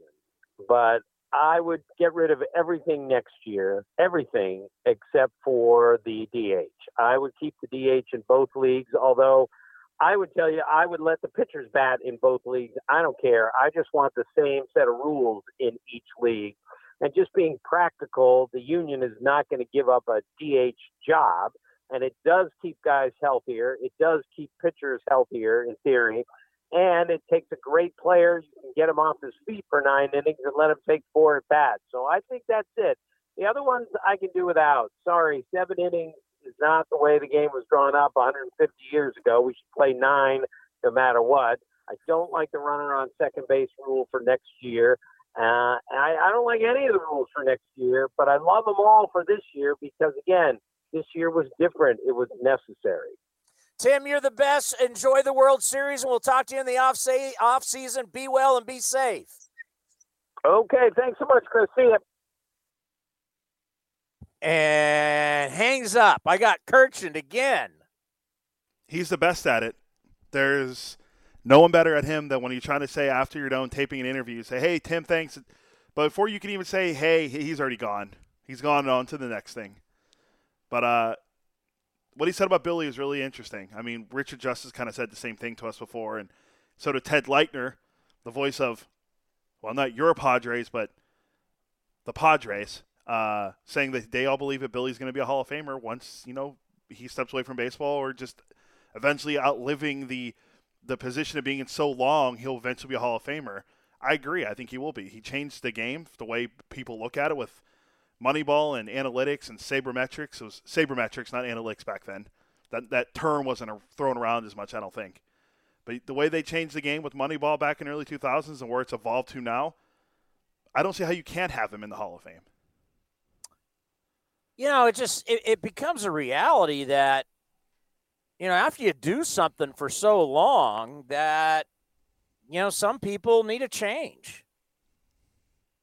I mean, take me personally. I was in talk radio forever. And finally, it's like, I want to do something different. I mean, after a while, you get tired of, did Sunday's game submit that Jimmy G's your starter? Is Steph and Clay the best backcourt of all time? I mean, will Buster Posey be back next year? Is Buster Posey a Hall of Famer? You just get tired of it. And that's why it was a great opportunity for me to leave that and come here and work for the A's and basically do a show that I want to do. Talk about what I want to talk about. And hopefully entertain you guys. And we're back to our off-season schedule, so we'll be on Mondays and Thursdays from 1 to 4. So I can totally see where Billy, and I've talked to Billy about this a long time ago. I mean, there's always been other stuff that he has interest in. And if a great opportunity comes along, yeah. And probably a very lucrative one, too. You seize that moment. But I think what Tim was saying, which is so right, is that the blueprint is here. There's a reason why they didn't want David Forst to leave. I'm sure there's been plenty of teams that have called to say they want to talk to David. And that's why Billy Beane got elevated to VP of baseball operations, and they made David the general manager. They did not want to lose him because Billy Beane knew at some point he's going to go on to different stuff. So he's leaving all these people. If that is the case, we don't know. But everything's intact. The blueprint on how to win, the blueprint how to run the organization is already there. David's been doing this forever. So I we'll see what goes down. The A's are going to be fine. The A's will be fine. And this offseason, how do you build and how do you – because there's going to be movement with all 30 teams. I mean, I don't know of any team that basically stays the same from one year to another. How are they going to add? Who are they going to add? Who are they going to lose? How do you replace that? The core is there.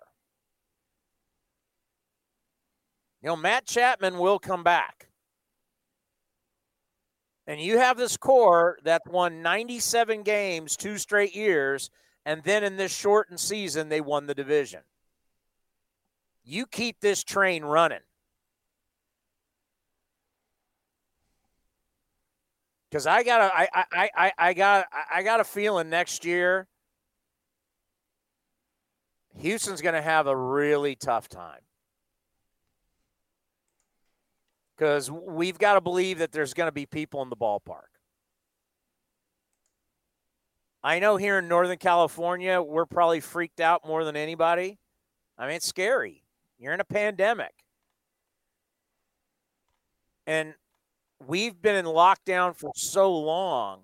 Like, I went to a restaurant, took the family out to a restaurant on Saturday, Willow Street Pizza over by my house in Willow Glen. And we sat out on the patio, but there was some people in the restaurant. And I, went in and looked through the window, almost kind of like being at the zoo going, wow, there's people in there.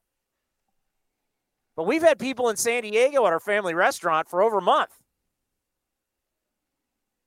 You know, you watch television, they got fans in Texas. They got fans college football. They got fans NFL. We're like the last of the Mohicans. Isn't that crazy, Cody, when you turn on the television and you see people at these football games and we're still like, oh my God, can I even go out of the house? The NFL is, I think the NFL is handled, well, besides the Titans and the Patriots, I think the NFL with the fans are handling it the right way with the social distancing. College football, I mean, it just seems like it's just a party every weekend. You saw what happened with Alabama, where Saban had it, then he didn't have COVID, and he coached over the weekend, and they beat Georgia, and the storylines, and then I like seeing the fans of the World Series, and I'm glad to see we're getting a little bit of normalcy. It's showing a sign of normalcy with people being in the ballpark. I don't think we're going to see full capacity even next year in baseball. I think it'll be scaled back. I think even the KBO, the Korean Baseball League, is I think they're going to start having 50% of the fans for the playoffs when those start. So it'll be interesting. We'll have to catch up with They're not done yet? Not yet. Not that I don't think the playoffs have started yet. I think we'll have to catch up with our friend Daniel Kim from over there. We'll have to talk to him. We'll talk to him in the future because remember he's 16 hours ahead and see how they're doing. Apparently Dan Straley's closing in on a historic year with them. I think could be one of 4 guys in a lot of Giants history to have 200 strikeouts. So good for him.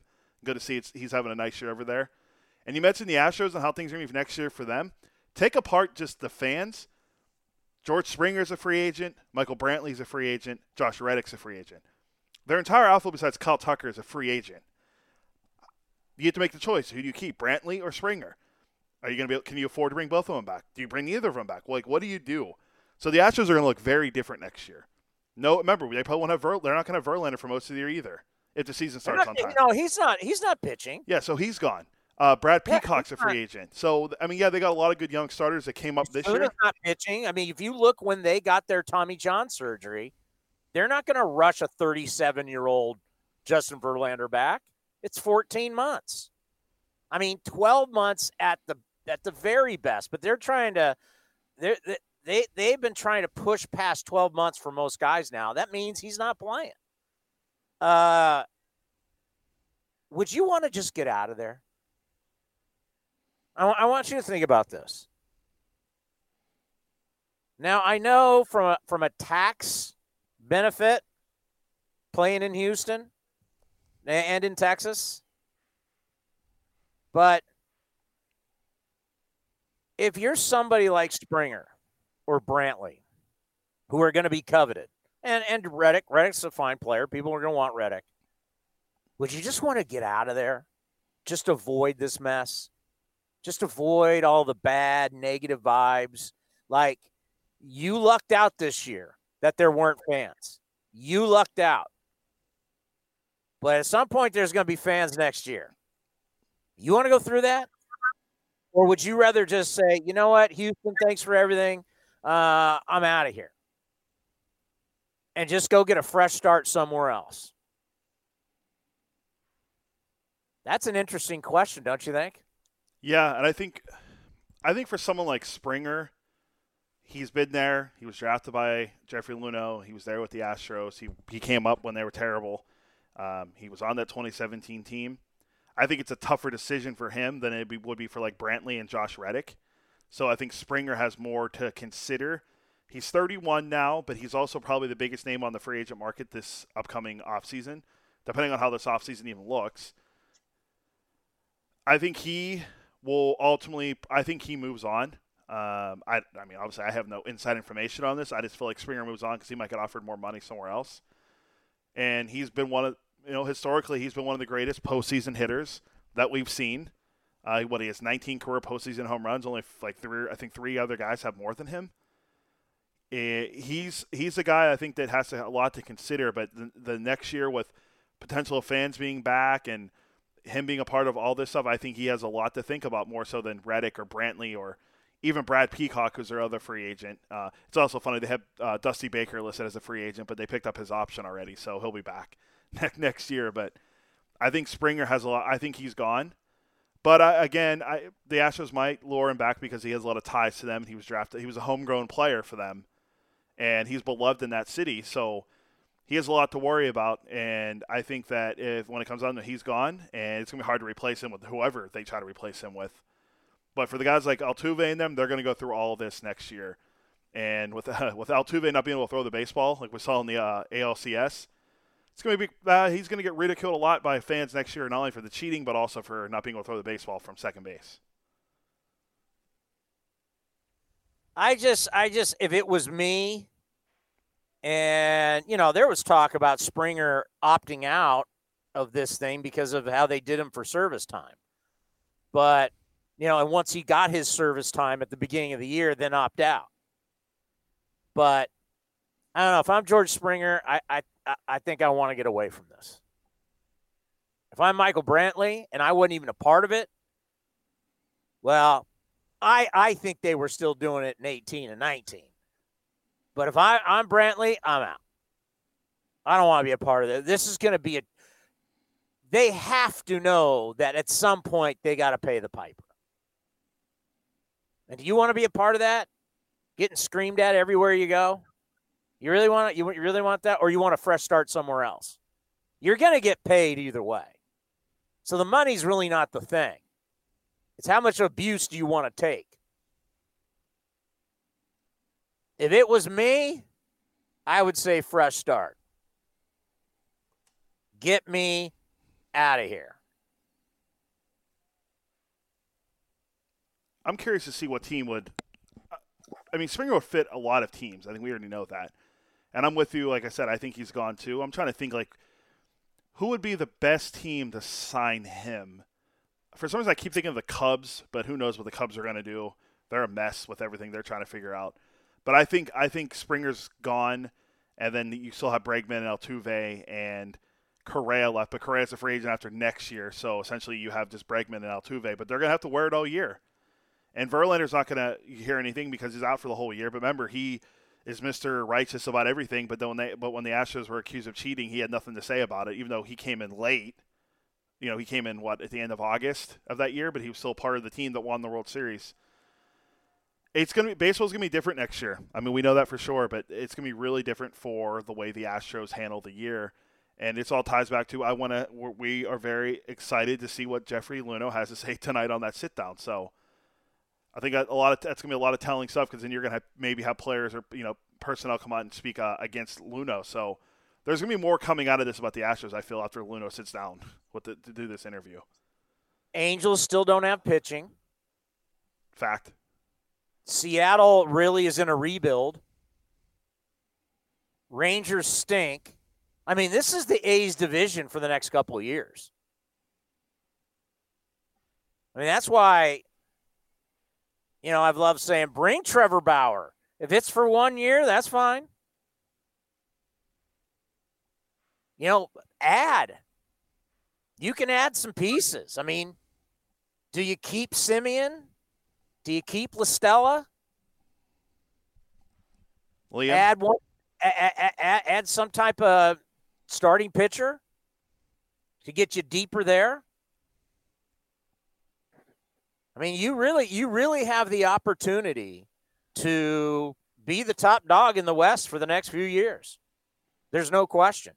Coming up next, he's one of our favorites, Himbo from ESPN, will join us right here on A's Cast Live. Streaming from the town, A's Cast Live continues with Chris Townsend. Oh, there he is, the pride of now New Jersey, Himbo. I get to claim the whole state now after being a resident for 2.5 months. Is that what we're saying? How is the new pad? Oh, delightful.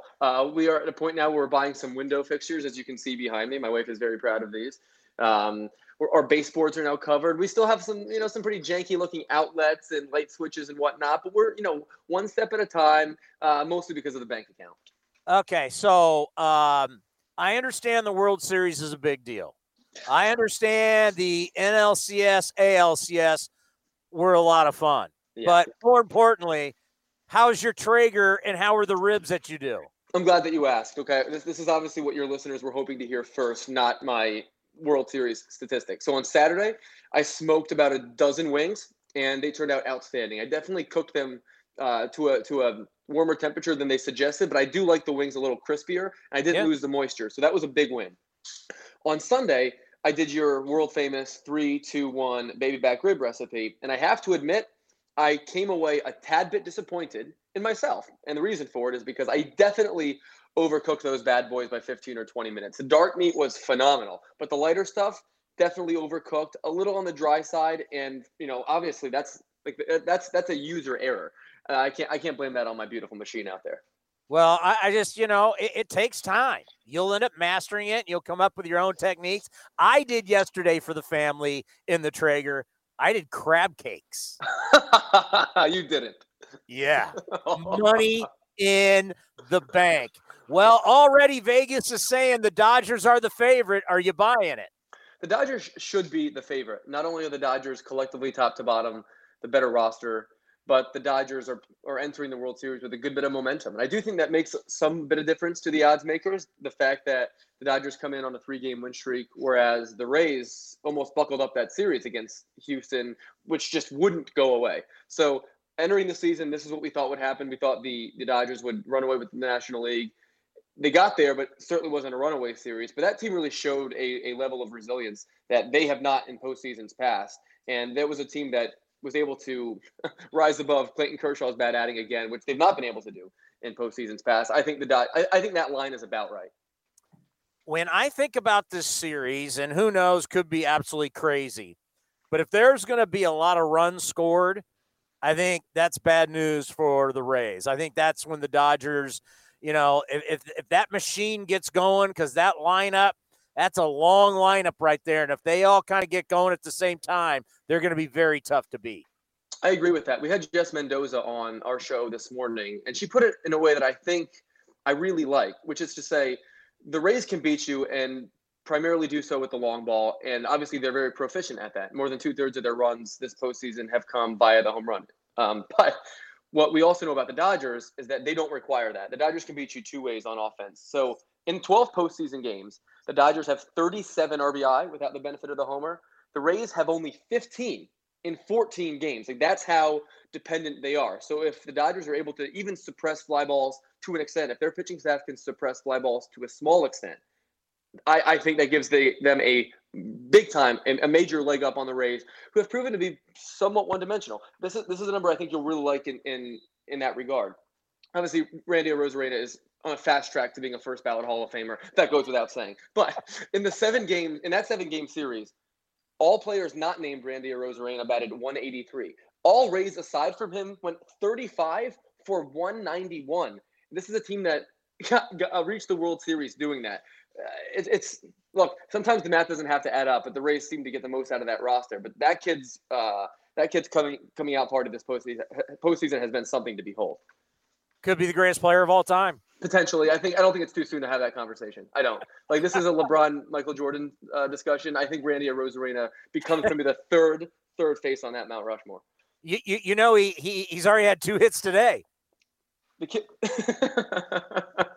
you can't get him out on an off day. The kid's he is unbelievable. And what I love so much about him is that swing plane is so long. He obviously has a good bit of jolt in his bat. The bat speed's there.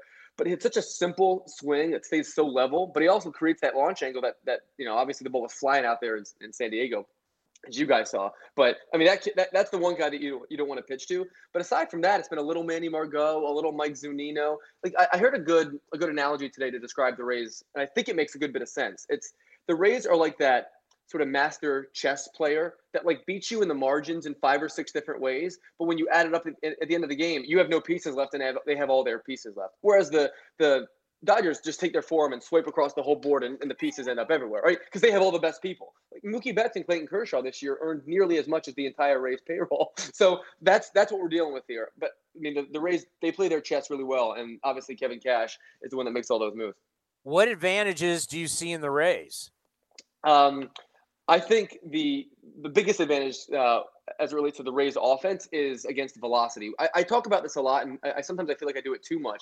But what I've learned in looking back in postseasons past, teams that can handle velocity and do so throughout the regular season and playoffs, it is somewhat predictive because all these stats are just blowing smoke out of the pen. So on pitches thrown 96 plus this postseason, Tampa has 9 homers and a 646 slugging. The Dodgers, a 322 slugging, 1 homer. And that was the Kike Hernandez home run last night. So we're talking about a major difference there in how you can handle that premium velocity. A lot of those guys that the Dodgers bring out of their bullpen are sort of sinker ball specialists. So my guess is that a lot of their starters are 4-seam guys, and their bullpen, at least throughout the regular season, were sinker ballers, which is sort of an interesting way to build a bullpen. But that to me is a massive difference in this series. With both of these teams blowing cheese, if the Rays pitchers can consistently live above the barrel, that'll definitely play for them. And these Rays got this Rays lineup collectively, they don't get beat with velocity the way that a lot of teams do these days. It's a lot of live bats in that lineup. In your illustrious career, what was the fastest fastball you had to face? I think 97 would be the fastest I ever faced. Obviously, I'm not ticking triple digits like you tossed. But my very last collegiate at bat, I was struck out by current Yankees reliever Ben Heller, 97 on the black, 97 off the black, to be frank. I look back at the it was my last at bat. I knew it. We were down by a bunch of runs in the last inning. This guy was giving me a hard time. I look back at the SID, and he gives me one of these deals. Like that was 6 inches off the plate. So that's how I had to walk off. I wanted to toss my bat into the stands, but obviously that wouldn't have gone too over well. But that's 97. I didn't hit 97. That's the kind of guy, like you hope he's sort of off with the cheese, and you just sit on the spin at like 88, which is still cheese for me. I got hit. He threw about 94, 95 by current San Francisco 49er general manager John Lynch. Everybody remembers John Lynch as the football player. John Lynch is the very first ever Florida Marlin to throw a baseball. That's a fun remember? fact. Remember the minor league started before the big. So he was the first guy in LA ever to throw a pitch. He drilled me in the back. I had this bruise for like 2 weeks. And it's not like you could talk trash to him because the guy's a monster, right? Yeah. Yeah, I mean, I think it's pretty clear that we don't talk about John Lynch's baseball career enough, especially as it relates to facing you. Building Super Bowl teams that pales in comparison to his illustrious baseball career. There's Ben Heller had a couple of my teammates in that game, and those guys went down. Like I mean, we're talking about like he was throwing BBs, and we were us Cedarville Yellow Jackets weren't prepared for that NAIA smoke. I can tell you that. Yeah, I was actually listening to MLB radio on XM yesterday, and Steve Sachs was talking about, there was Nolan Ryan and there were certain guys, but they weren't facing every guy back then coming out of the bullpen throwing 98 to 100. I mean, that just wasn't the average velocity. It's crazy. If Dustin May was born in 1940, he would be the greatest pitcher of all time by a considerable margin. Like imagine him throwing from the 15-inch mound.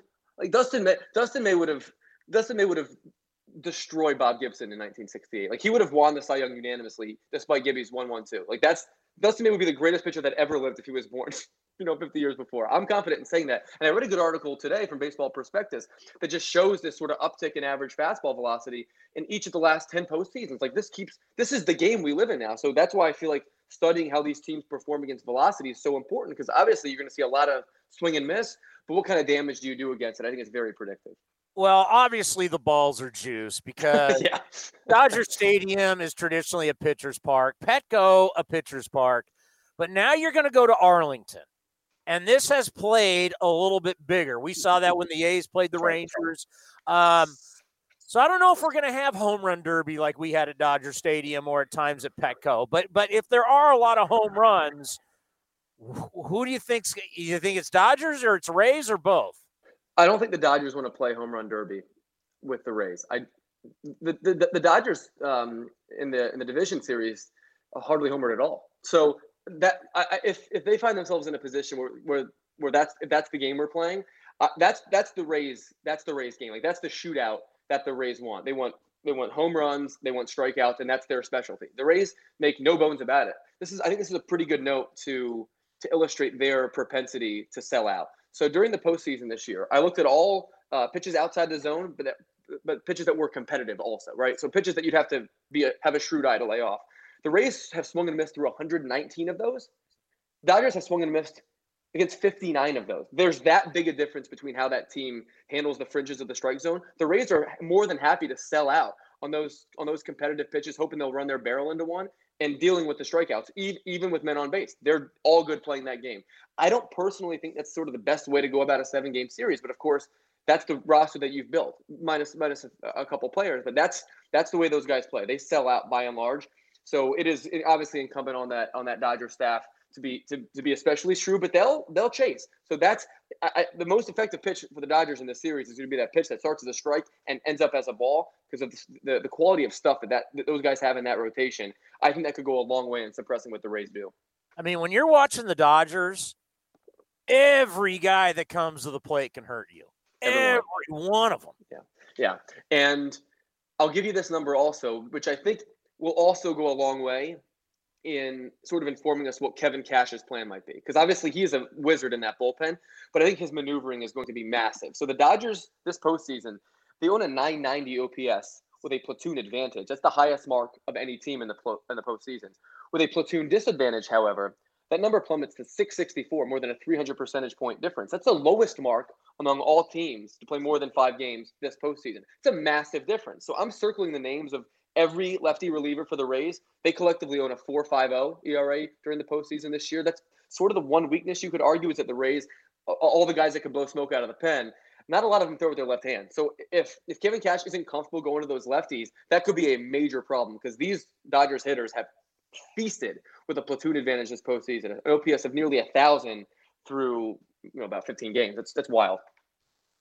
So when you're looking at the Dodgers, I mean, their one problem is getting to those 27 outs. And their bullpen, is Kenley Jansen back? Is he not? Do you trust trying it? I mean, so wild finishes, right? I feel like these Dodgers conversations, this is like Groundhog Day. Every single year we talk about Clayton Kershaw pitching into the 6th and 7th inning and whether or not Kenley Jansen's cutter is adequately cutting and whether or not he still has enough velocity to beat hitters with it. This is just the Dodgers, and given their track record, I think it's pretty evident that they're going to have to score some runs to win this series because I don't know that they can pound for pound outpitch the Rays. But right now, the Dodgers own a 7.36 ERA in the 9th inning in the postseason. 7.36. The Rays, who had the best ERA in the 9th inning during the regular season, they're at 6.35. So sort of my going theory here as to why those numbers are so high, aside from the obvious sort of small sample size theater, to quote the great Brian Kenny, is these teams are so much more informed than they've ever been before, but in terms of lining up their best pitchers by leverage throughout the game. So these managers have learned that some of the most important at-bats in the game are in the 6th inning and the 7th inning. And the Rays pitching has been unbelievable in high-leverage situations this year, limiting their opponents to an OPS under 500. Those guys have shoved when they've had to shove. But by the time you get to the 9th inning, you're out of all your guys. We had to see yesterday Julio Urias finish the game to get 9 outs and wasn't able to get much swing and miss. Like that's a problem. If that's the best they got, I'm with you. I think you're going to see a lot of 7th, 8th, and 9th inning sort of late and close lead changes. That's very possible as far as I'm concerned. And if that's the case, I think it actually favors the Rays a good bit because the depth of their bullpen, like you said, trumps the Dodgers by a considerable margin. If the Rays can win this, I think spring training next year will be so different because we have seen so many people in our game come up with excuses why they don't win, right? Market size, television contracts, we don't have the money. Now everybody's going to go, hey, those guys had the 28th payroll and they just won. So it is doable to be in the bottom and have one of the lowest payrolls and still go to the World Series, if not win the World Series. Yeah, it's beyond doable. Your club has done that better than anybody. Consistently, year after year, your club turns out good baseball teams. So do the Rays. It's sort of facetious to say, but I sort of operate with the assumption that in baseball, the spending curve matters much less than it does in some other sports, because in baseball, what matters far more than how much you can outspend people is how you can draft and develop and scout, both self-scout and pro scout externally, because the Rays have made it exceedingly clear that's the way that they can build a championship team. And even the Dodgers, who do have a big payroll by and large, have built that thing from within. The Dodgers have a higher percentage of homegrown talent than most clubs. I think there's a good chance that whole conversation gets thrown out the window once the Rays win a championship. But I think you said the Rays are sort of apologized for because of their market size. I don't think there's any great player in any sport in history who is apologized for more than Clayton Kershaw is. I have had it up to here with the Clayton Kershaw apologists, and I'm not here for it. This guy's gonna have to pitch twice in the World Series, and I can already hear it. You're gonna blame Dave Roberts, and you're gonna blame his pitch count, and you're gonna blame the inherited runners, or his facing the meat of the lineup for the third time. I'm over it. If you're an all-time great, you got to get people out in the postseason. I'm not here for the Clayton Kershaw apologists. I'm not. It's a hot take Monday. Himbo's all over Kershaw. I love it. Brought to you by Traeger Grills. Smoke me, smoke me. But here's my thing. Like, Clayton Kershaw he can make a reasonable argument. He is the greatest regular season pitcher that ever lived. He's the greatest ERA plus of any starter in Major League Baseball history. Okay, he has performed better in the regular season than any of his contemporaries, and he is pitching around a handful of pitchers that will absolutely go into the Hall of Fame someday, some of whom will go on the first ballot. But there is absolutely no defense for his lack of run prevention in the playoffs, no matter how you choose to slice it. So he has the highest postseason ERA of anyone with 100 innings. He has the highest LCS World Series ERA of anyone with 10 starts. He has the highest ERA in the sixth inning or later of any pitcher in the history of the postseason. I'm not comparing him to his regular season self. I'm comparing him to the average postseason pitcher. And any postseason pitcher who's had anywhere close to the opportunity that he has had has performed markedly better than he has performed. Clayton Kershaw is a choke artist and performs like it every year with regularity. The numbers make it so clear and obvious, and just because he's a nice guy and just because he's so highly regarded and well respected, that doesn't change the numbers. Like Clayton Kershaw gets the benefit of the doubt because we like him so much, right? But that's not fair or reasonable. Clayton Kershaw stinks in the playoffs. He always has. That isn't to say that he can't change. You know who owned the record for most consecutive postseason losses at one point? Randy Johnson. We remember him as one of the most clutch postseason pitchers ever because of his time in Arizona. Our selective memory there is fair because he took that team to a championship and won it almost by himself. Clayton Kershaw has that opportunity, and he can do it right now. If he wins two World Series games and throws well in this series, you can flip that thing immediately on its head. But right now, I'm not here for those who apologize for him, and I don't think it's slanderous to say that he is an absolute choke artist in the postseason and has been for the last decade. How much does he compare, like, Greg Maddux? Because Greg Maddux was like a 500 pitcher and got roughed up. I mean, not as bad as Kershaw, but for a guy who won 350 whatever games, he wasn't that great in the postseason.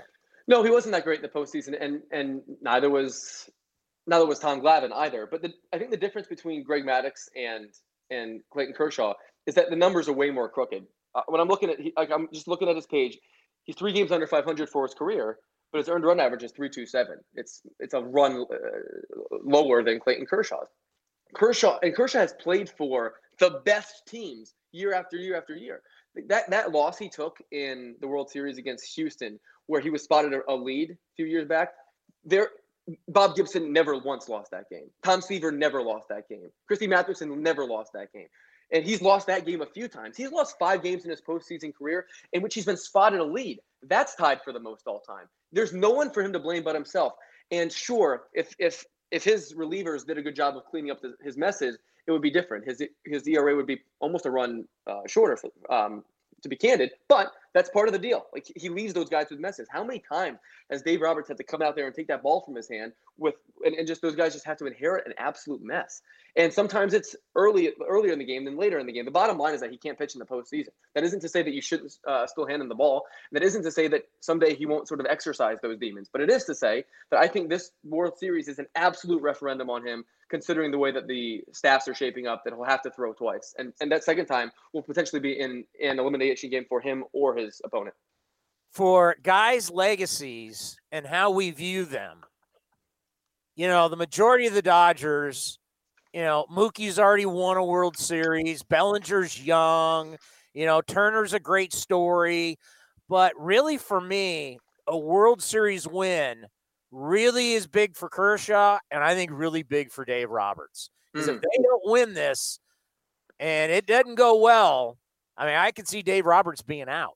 Yeah, I could too. I think there was I'm friendly with a few really ardent Dodgers fans at ESPN, and they were calling for him to be fired after last year. And look, when you make it in the postseason this far every year, it's really easy to nitpick and say he should have done this and should have done that. By and large, he's a good manager and he'll get a job right away. But I'm with you. Like, how many times can you watch the same movie, see the same outcome, and not change the narrative there? I'm with you. This World Series is absolutely a referendum on Clayton Kershaw. He was miraculously saved by a 3-game win streak. Those guys picked him up in a big way. You mentioned Mookie Betts also, who I think is absolutely worth talking about, because I think we're watching a first ballot Hall of Fame type player. I think we're talking about a player who, when it's all said and done, we might think of as one of the 20 or 25 greatest position players of all time. And that's, you sort of have to take a leap there and believe in some of the advanced metrics. But if you watch him play, have you ever seen a better corner outfielder? Have you ever seen a guy who can do all the things he can do? He can run like the wind. He catches everything. He's got a hose. He can hit for average. He can hit for power. He's already had an all-time great season when the Red Sox won the World Series. He's now having a legitimately great postseason and went a long way in bringing his team back from a 3-1 hole in his first year there. 2 massive markets. This is an all-time great. We're watching an all-time great, and I know he's not super loud spoken, and he's not the most marketable player in the world. And I think the way that he left Boston probably annoyed some people. But the bottom line is that his play on the field is extraordinary. By wins above replacement on a per game basis, he's a top 10 position player of all time. He's in the group with Hornsby and Fox and Gehrig and Trout. That's the kind of company he's in right now. You got to buy into the outfield defense being pretty important to make that jump. But I don't think it's hyperbole to say that guy's an all-time on track to be an all-time great. And I think he is almost, until this year, been overshadowed by Mike Trout, who is one of one. All right, let's end on this. In a little over an hour, Vanessa Richardson down in Houston, they're going to air a half, I guess it's 37 minutes. She goes to Jeffrey Lunau's house, and we've played a little bit of it, which they've leaked out to us. He's going to go in full denial mode. He's going to act like there's a ton of text messages. There's a ton of emails that he never saw. Whether it's on Get Up or how are you going to feel about that when the boss is acting like he has no idea? Even though we know the culture was terrible, baseball hated everything that they did, but now he's just going to deny. How do you feel about that? Generally speaking, I think it's unattractive when leaders play that card, and they often do. The most, I think, egregious example that I can recall is Rick Pitino at Louisville with that whole scandal with Katina Powell and all the action at the dorm. That was one of those things where, either way, it's an indictment on you. If you didn't know, your head was way too deep into the sand, and if you did know, you clearly didn't do anything about it. And either way, it's bad leadership. So, look, Jeff Luhnow is gonna, I assume, go to his grave saying this stuff, and it might be true, but the bottom line is that it doesn't much matter if what he's saying is true or not. If the way that the world works is if you're in a position of extraordinary responsibility and something goes on in your organization, especially as damning as what went on here, someone has to take the fall for it, and someone needs to take ownership of it also. There's no reason that Jeff Luhnow can't be truthful and also assume responsibility in a way that will project favorably. But that's not how the Astros have played this game. The Astros, as you know, are not a first-class organization. At least they weren't under his leadership. They cut corners in all sorts of ways, and probably, to be candid, in ways that we still don't know. So as far as I'm concerned, what he says tonight won't much matter to me, because I've read enough to know the story. I think there's a really good chance he gets another job somewhere because he is a bright baseball mind. But I'm not here for that. I'd be stunned if my opinion was changed on what happened based on anything that he said, because he's had a year to get his story straight, and it's awfully cheap to do it this way if he indeed goes the direction that you just shared. Brought to you by Traeger Grills. What's the next thing you're gonna smoke? I want to do like a massive pork shoulder. I want to get that nice and like I just want that to come off nice and easy. Like and you can do that in so many different ways. You can like slaw it up and make it sort of Carolina style. You can sauce it up and sort of make it Texas style. I want to do a nice like long like a nice long pork shoulder one day. Really get into that and see how we do. My wife doesn't like everything that we try, so I have to sort of pick and choose here. First year of marriage, it's important for me to pick my battles. Well, I know this is not going to shock you. I got a recipe for you. Oh, hit me up, kid. Hit me up. And I'm telling you right now, you get the bone in, and at the end of this, when you pull the bone out, the meat just and it's going to taste almost like carnitas.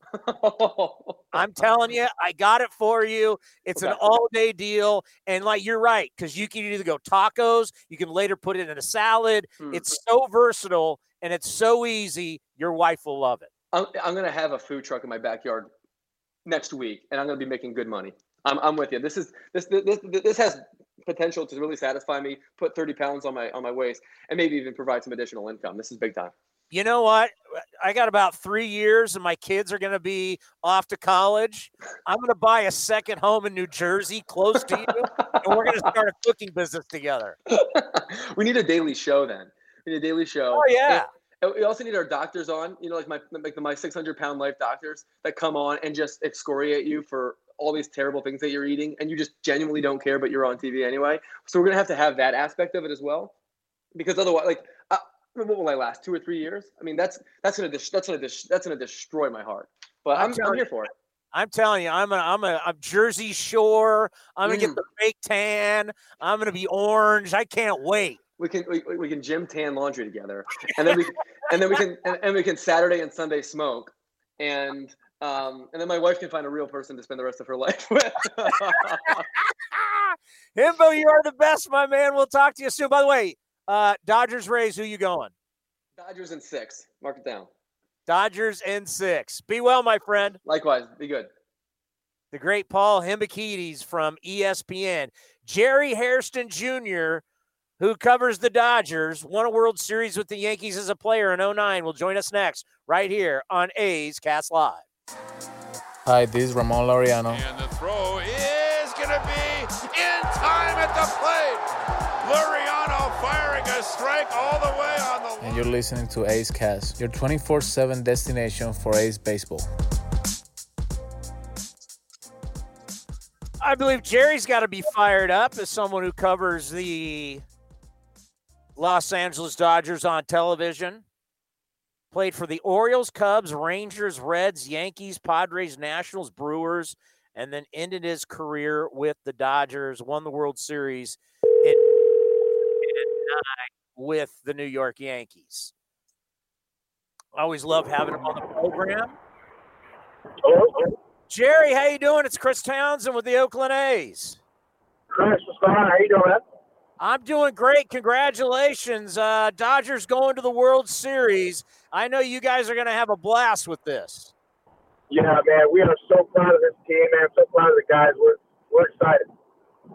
You know, you think about this Dodger team during this run, 8 years winning the division is incredible.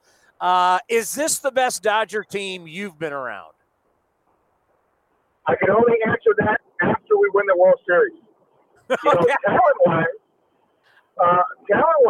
it's right up there. I really thought the 2013 team was very talented with Matt Kemp, Andre Ether, Hanley Ramirez, Yasiel Puig, and a prime Zach Greinke and Clayton Kershaw. I thought that probably was the most talented. This team may be the most, as far as depth, may have the most depth. But again, the 2013 did not win the World Series. And we always talk about great Dodger teams. The historically great Dodger teams, it starts by winning a World Series. And that's the 88 team, the 81 team, and so on and so forth. So these guys understand that. The players understand that in order for us to be great, we have to bring home that hardware. That's to be World Series champions. Yeah, and this team has a ton of talent, and playing out in right field, Mookie Betts is just so special. He's so talented offensively, defensively, the speed, everything he brings. How much of a greater appreciation do you have for him now that you've been able to watch him every single day? Well, I'll tell you what, I believe it was 2018 or 17. I'm really good friends with Dustin Pedroia. And when Petey was on that team in Boston, I made it a point to go visit him in the clubhouse. And when I did, I said, listen, I got to meet Mookie Betts. He's my favorite intelligent player with his athleticism. But now seeing him every single day, and I've said this the last month or two, he's with Ken Griffey Jr. and Roberto Alomar as the most skilled baseball players I've ever seen. You talk about the accurate arm, you talk about the range, his heads-up base running, the speed, the power. There isn't anything he can't do on a baseball field. And it's been on full display, in this NLCS, but we've got a chance to see it every day covering the Dodgers. Yeah, he's a special guy. There's no doubt about it. What a pickup for the Dodgers. How big is this World Series for Clayton Kershaw and his legacy? Well, for his legacy, he's a first ballot Hall of Famer. So I think just for him, knowing Clayton, the competitor that he is, he wants to win this World Series, not just for him, but for the city of LA, for the entire Dodger nation. So, he's competitive when playing ping pong, so he always wants to win. He's got that Jordan mentality, that Kobe Bryant, win at all costs type of mentality. So, for him, he wants to win. As far as legacy, I think his legacy is already set, but, first ballot Hall of Famer, of course, winning the World Series with everybody else's eyes would definitely enhance that. It wasn't that long ago you were still playing. Your last year was 2013.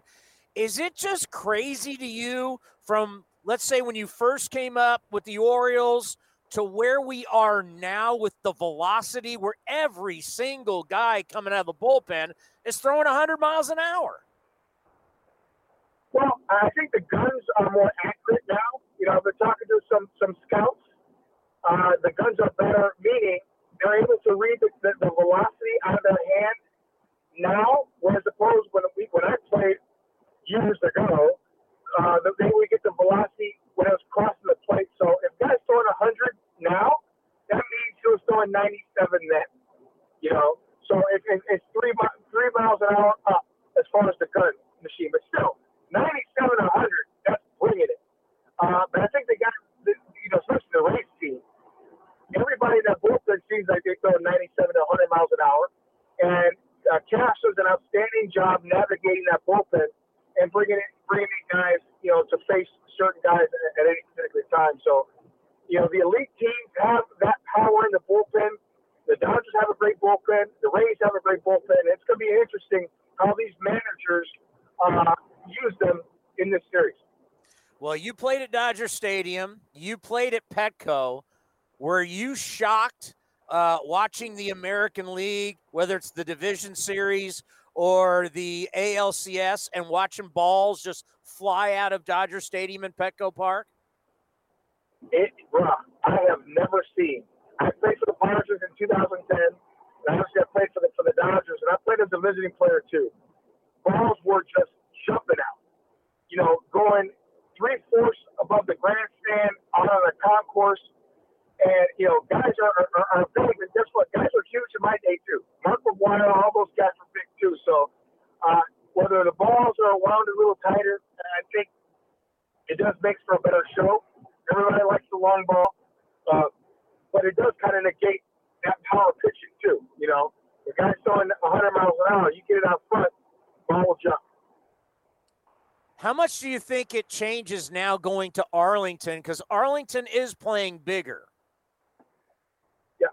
Well, I think the Dodgers may have that slight edge because they've been there the last couple of weeks. They know how that stadium plays.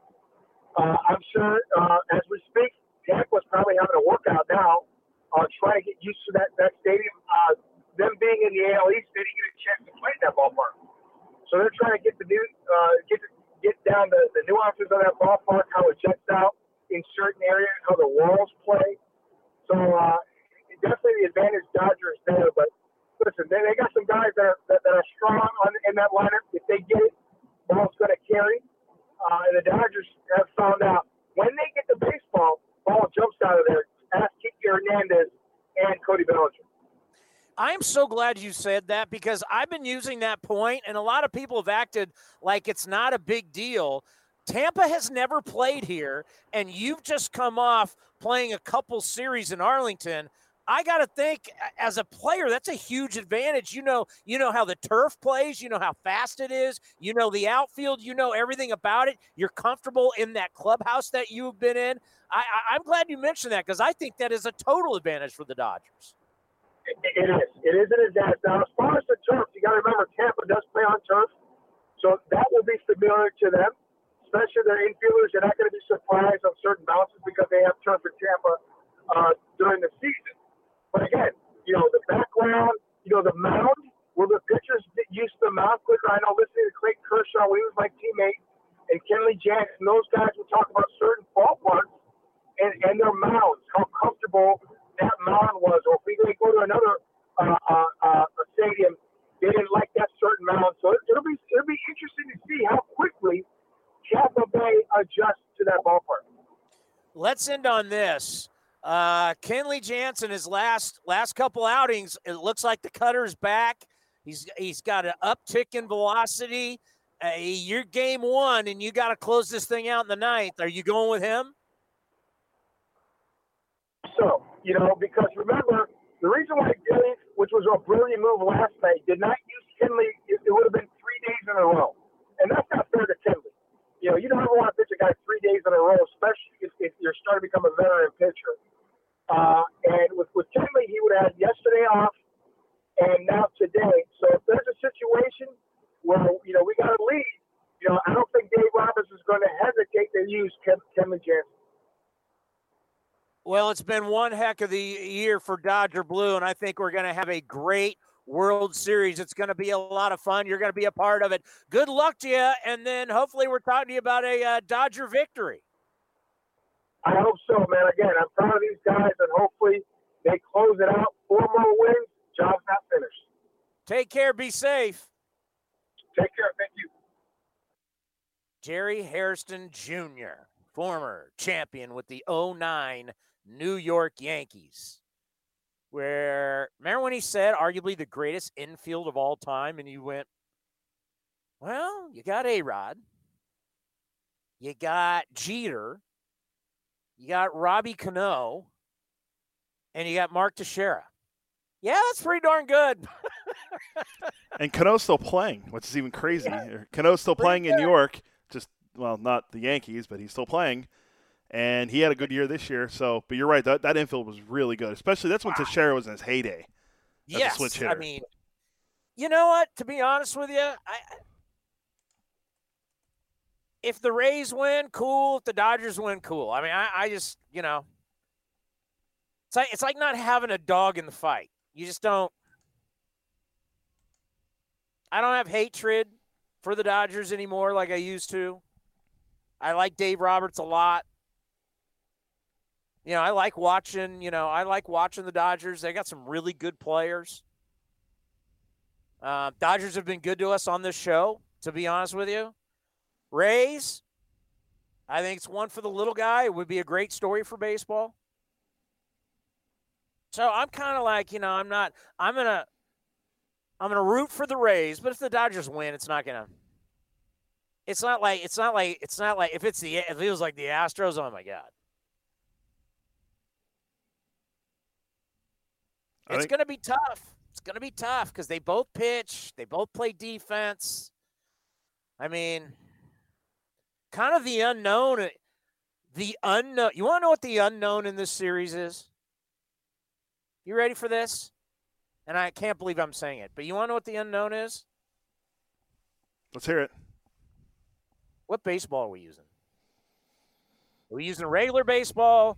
Are we using a Titleist Pro V1? I mean, what are we using here? A jumpy ball or a regular ball?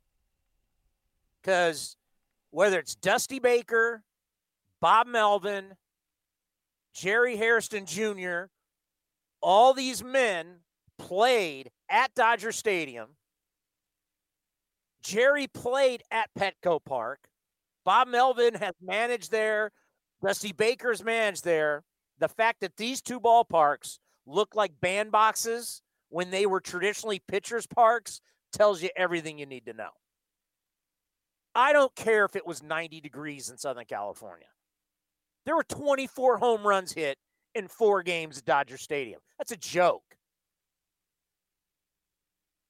I just, the ball's juiced. So which ball will you, if you're not using a juice ball, advantage Dodgers. If you're using a juiced baseball like they have been using, that's advantage. In theory, that's advantage Rays. Because as Hembo told you, it's home run or bust for them. Dodgers, they are so talented. They can slug it with you. They hit the most home runs in baseball, but they have the ability to put the ball in play and to score runs without hitting home runs. That's where they're scary. And the Rays, you mentioned their home runs, 71.9% of their runs scored this postseason have been off the home run. That's the highest for any postseason, any of the World Series. The previous high, the 1971 Pittsburgh Pirates at 58.3%. So the Rays, 72% of their runs have come off the home run. And that's what they do. Randy Arozarena has, 7 home runs now in the playoffs? He's 2 hits away from tying breaking Derek Jeter's record for most hits by rookie in the postseason. I really want to see that record go down. It's going to be a fantastic series, I think. Just the way they have, like Hembo mentioned, the lefties. With the Rays, they got Jose Alvarado back, who throws gas. He throws 100 from the left side. So that's hopefully going to play an advantage for the Rays out of their bullpen for Kevin Cash. But we'll see, because the Dodgers are so talented all around. I got to see – I'm hoping to see Cody Bellinger have a better – he had the huge home run in Game 7, obviously, the go-ahead game-winning home run. But also I want to see Mookie hit a little better. I want to see just Mookie on defense. It feels like every ball that's hit the right field he's going to catch. It doesn't matter where it is. He'll just jump over the wall to grab it like he did the last couple. It's going to be great. Defensively, it's going to be a great series because both teams are very good defensively. And the bullpens and pitching staffs are good. So it's going to come down to essentially the old cliche, who scores more runs will win the game. Wow, wait a minute. You're saying the team that scores more runs will win the game? Yeah, I'm going to go on a limb here. I think a team that scores more will win. Wow, that's inspirational stuff right there. Cody Bellinger in 48 career playoff games is hitting 196. Kershaw in 2 World Series is 1-2 with a 5.40 ERA. All time in the postseason, he's 11-12 with a 4.31. There's some Dodgers on here that you want to talk about your legacy. You better start doing something in these big games. I don't have that feeling about the Rays. And you know what scares me about Arozarena, where we joke how good he is? Is he really this powerful, or is it the juice baseball? Clearly he's making hard contact. But these numbers are like, it's hard to believe the amount of home runs. You want to think it's the players, but how many? There's no way this is a regular ball. There's no way. Watching it fly out the way it has. So that's my big question. What base are we using, a regular baseball, or are we using the juiced up baseball? Yeah, and I think Sarah Langs had the number for how many home runs, like the amount of runs scored came off a home run this year. I think it's like the second highest ever. It's in like the low 50s, where, like I said, the Rays are at 72%. What's also fascinating about this World Series, you sent this note to me earlier, and I saw it actually yesterday. Only 6 of the 25 World Series winners in the wild card era have been the teams with the best record in baseball. The last team to win the World Series with the best record, that was the 2018 Boston Red Sox. So only 6 teams out of the 25 that had the best record entering the postseason won the World Series. So will the Dodgers be number 7? We'll see. But the Rays are really good too. They didn't backdoor themselves into 40 wins for a reason. With no reason. They are a very talented team. And man, if Randy Arozarena doesn't hit any home runs in Texas, it's going to be hard because, like I said a couple days ago, that Rays lineup is not hitting well. If you look at the collective batting average, I think it was below 200, and Arozarena was just carrying them. But well, new series, Hembo had it. I wrote it down. Take out Arozarena, they're all collectively hitting a $183. Yeah, that's not good. That's not good at all. So that's where I will go. Dodgers. I was once told by an old partner of mine, Rick Bucher, that if you ever say a team and in 7, then you don't know. So if you say Rays in 7 or Dodgers in 7, then you don't know. I'm going to go Dodgers in 5. Okay. I told you I was taking the Rays. I could be bold and say Rays in a sweep, but I'm not that. Ooh. I'm not that. I already made my proclamation. I told you the Marlins are going to make the playoffs. I got Rays in 6. I think the Rays win in 6. And Clayton Kershaw loses both of the starts he has in the postseason. Oh, wow. What if that happened? Say hypothetically that happens. They win the World Series, and Kershaw gets rocked in both starts. I'm with Hembo 100%. I don't want to hear the apologist. They're going to tell you, it's not fair. It's not fair. The baseball was different. Dave Roberts left him in too long. No. If you want to be, as Hembo laid it out, he laid out better than I ever could. If you want to be considered elite, you got to have an elite postseason. Madison Bumgarner's not the greatest postseason or the greatest pitcher in the regular season, but he's really good in the postseason. He shows up when it matters. Randy Johnson got over the hump. Charlie Morton's one of the greatest winner-take-all-game pitchers in the history of baseball. The guys that aren't that great in the regular season get it done in the postseason. It's time for Clayton Kershaw to prove that he's an all-time great, and I just don't think he's going to get it done against the Rays. Bold prediction, he loses both starts. Not only does he lose both starts, you're saying he's getting hammered in both starts. Hey, there's so many people that just take the easy way out. Oh, he'll probably win one and lose one. He'll pitch pretty well. No, I'm gonna be bold and say he loses both and he doesn't pitch well in either game. The whole coming back from 3-1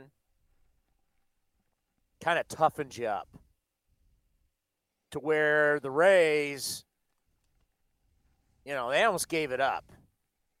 So I think the Dodgers are coming in. I think they're coming in with some great confidence. Dodgers in 5. You got buying or selling? Oh yeah, I got some stuff. It's time for buying or selling. Sell. Right now with Chris Townsend on A's Cast Live. Well, you mentioned the 3-1, and it pains me to bring it up for fans of the city of Hotlanta. That's not really Hotlanta. They're just Atlanta. Remember a few years ago when the Falcons had that Super Bowl lead of 28-3 against old Tommy Brady? And they blew that lead, and the Patriots won their 5th Super Bowl. Kyle Shanahan left as the offensive coordinator to go be the 49ers head coach. Well, the Braves said, hey, hold my beer. The 2020 NL East champions were up 3-1 over the Dodgers in the NLCS. And, hey, guess what? They lost again. If it wasn't for a huge base running gaffe in the 4th inning, which I still will never understand what happened there, this game probably would have been a little different. They would have added more insurance runs, potentially. They come up at least 4-2, but it didn't happen. This is the 16th consecutive playoff appearance in which the Braves did not win a World Series. The most consecutive playoff appearances not leading to a title, the Braves at 16, Cubs at 14, Dodgers, A's, and Indians all tied at 13. Buying or selling Atlanta is the most tortured sports town in America.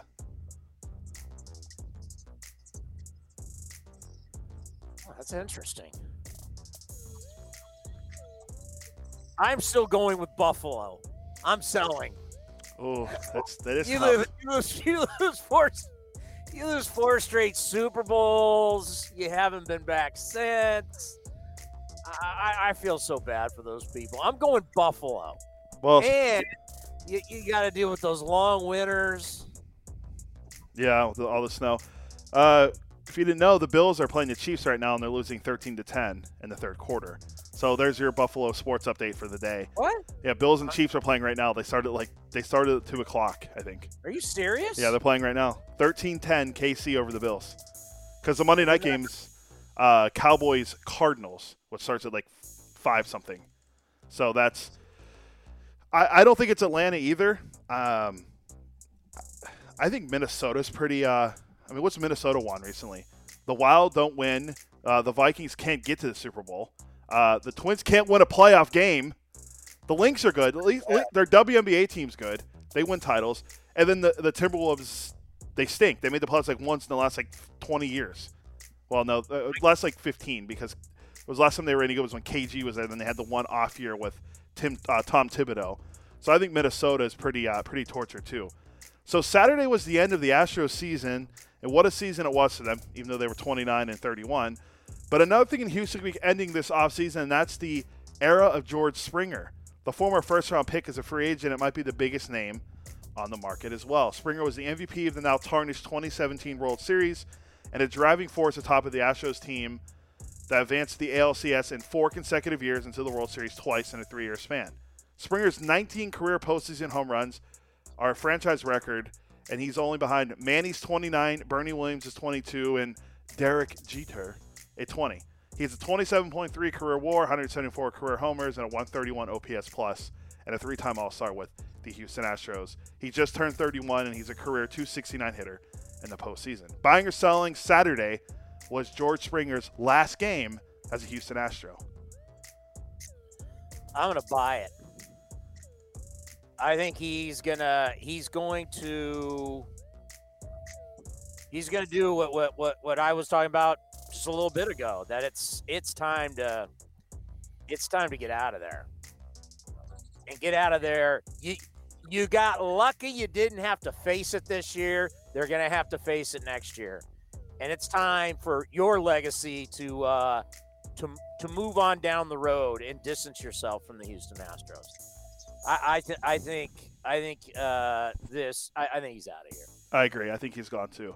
I think we have time for 2 more. Corey Seager is really making a name for himself this postseason. Well, if you're just a casual fan, you might not know who he was, but if you're a diehard fan, you've known who Corey Seager is for years. The NLCS MVP had 5 homers, 11 RBIs in the 7-game series versus the Atlanta Braves. He is just 26 years old.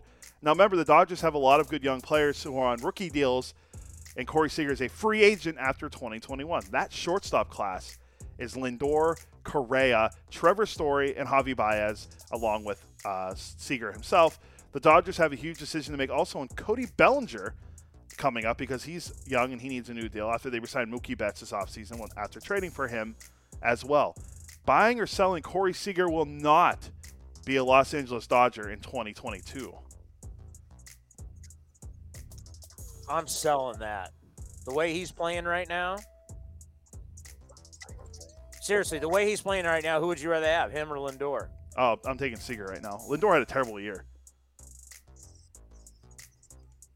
I mean, yeah, he's not missing. And if you think about it, that's not like going into a series. Are you saying, hey, I can't have Seager beat me?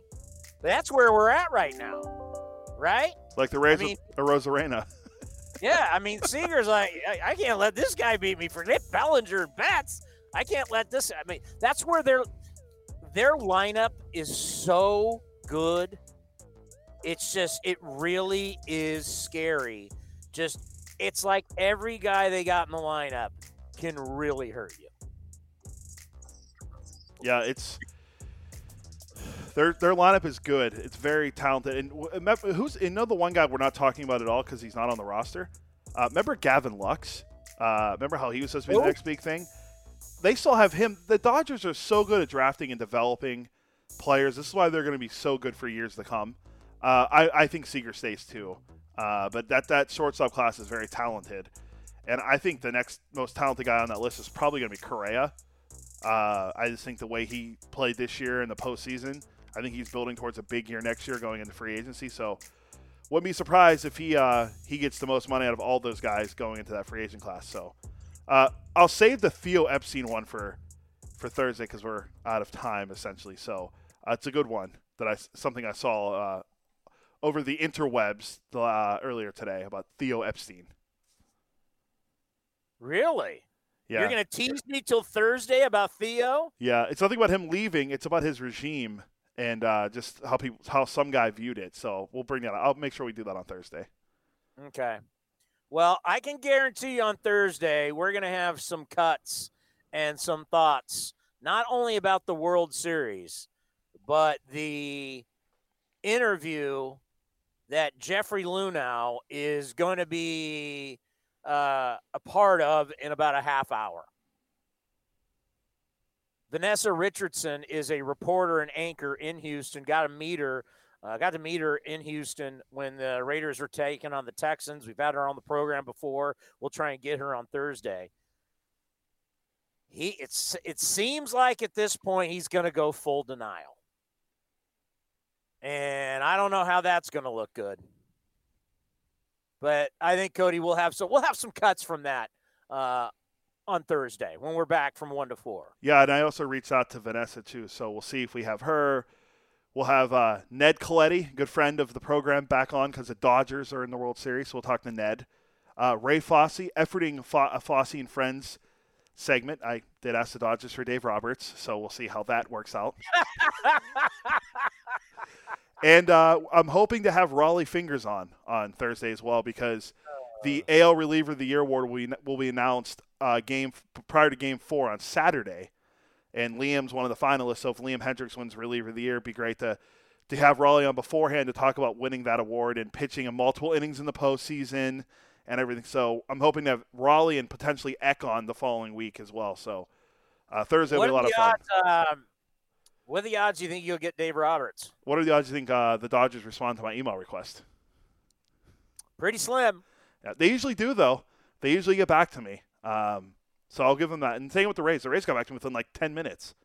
After I emailed them Sunday morning, they got back to me within 10 minutes to shut me down with my good friend Kashi. So we'll see how much your relationship with Dave Roberts comes through in this request. All righty. We're going to replay this show, and we will be back on Thursday from 1 to 4. Everybody be safe and enjoy A's Cast, powered by iHeartRadio. This has been a presentation of the Oakland Athletics.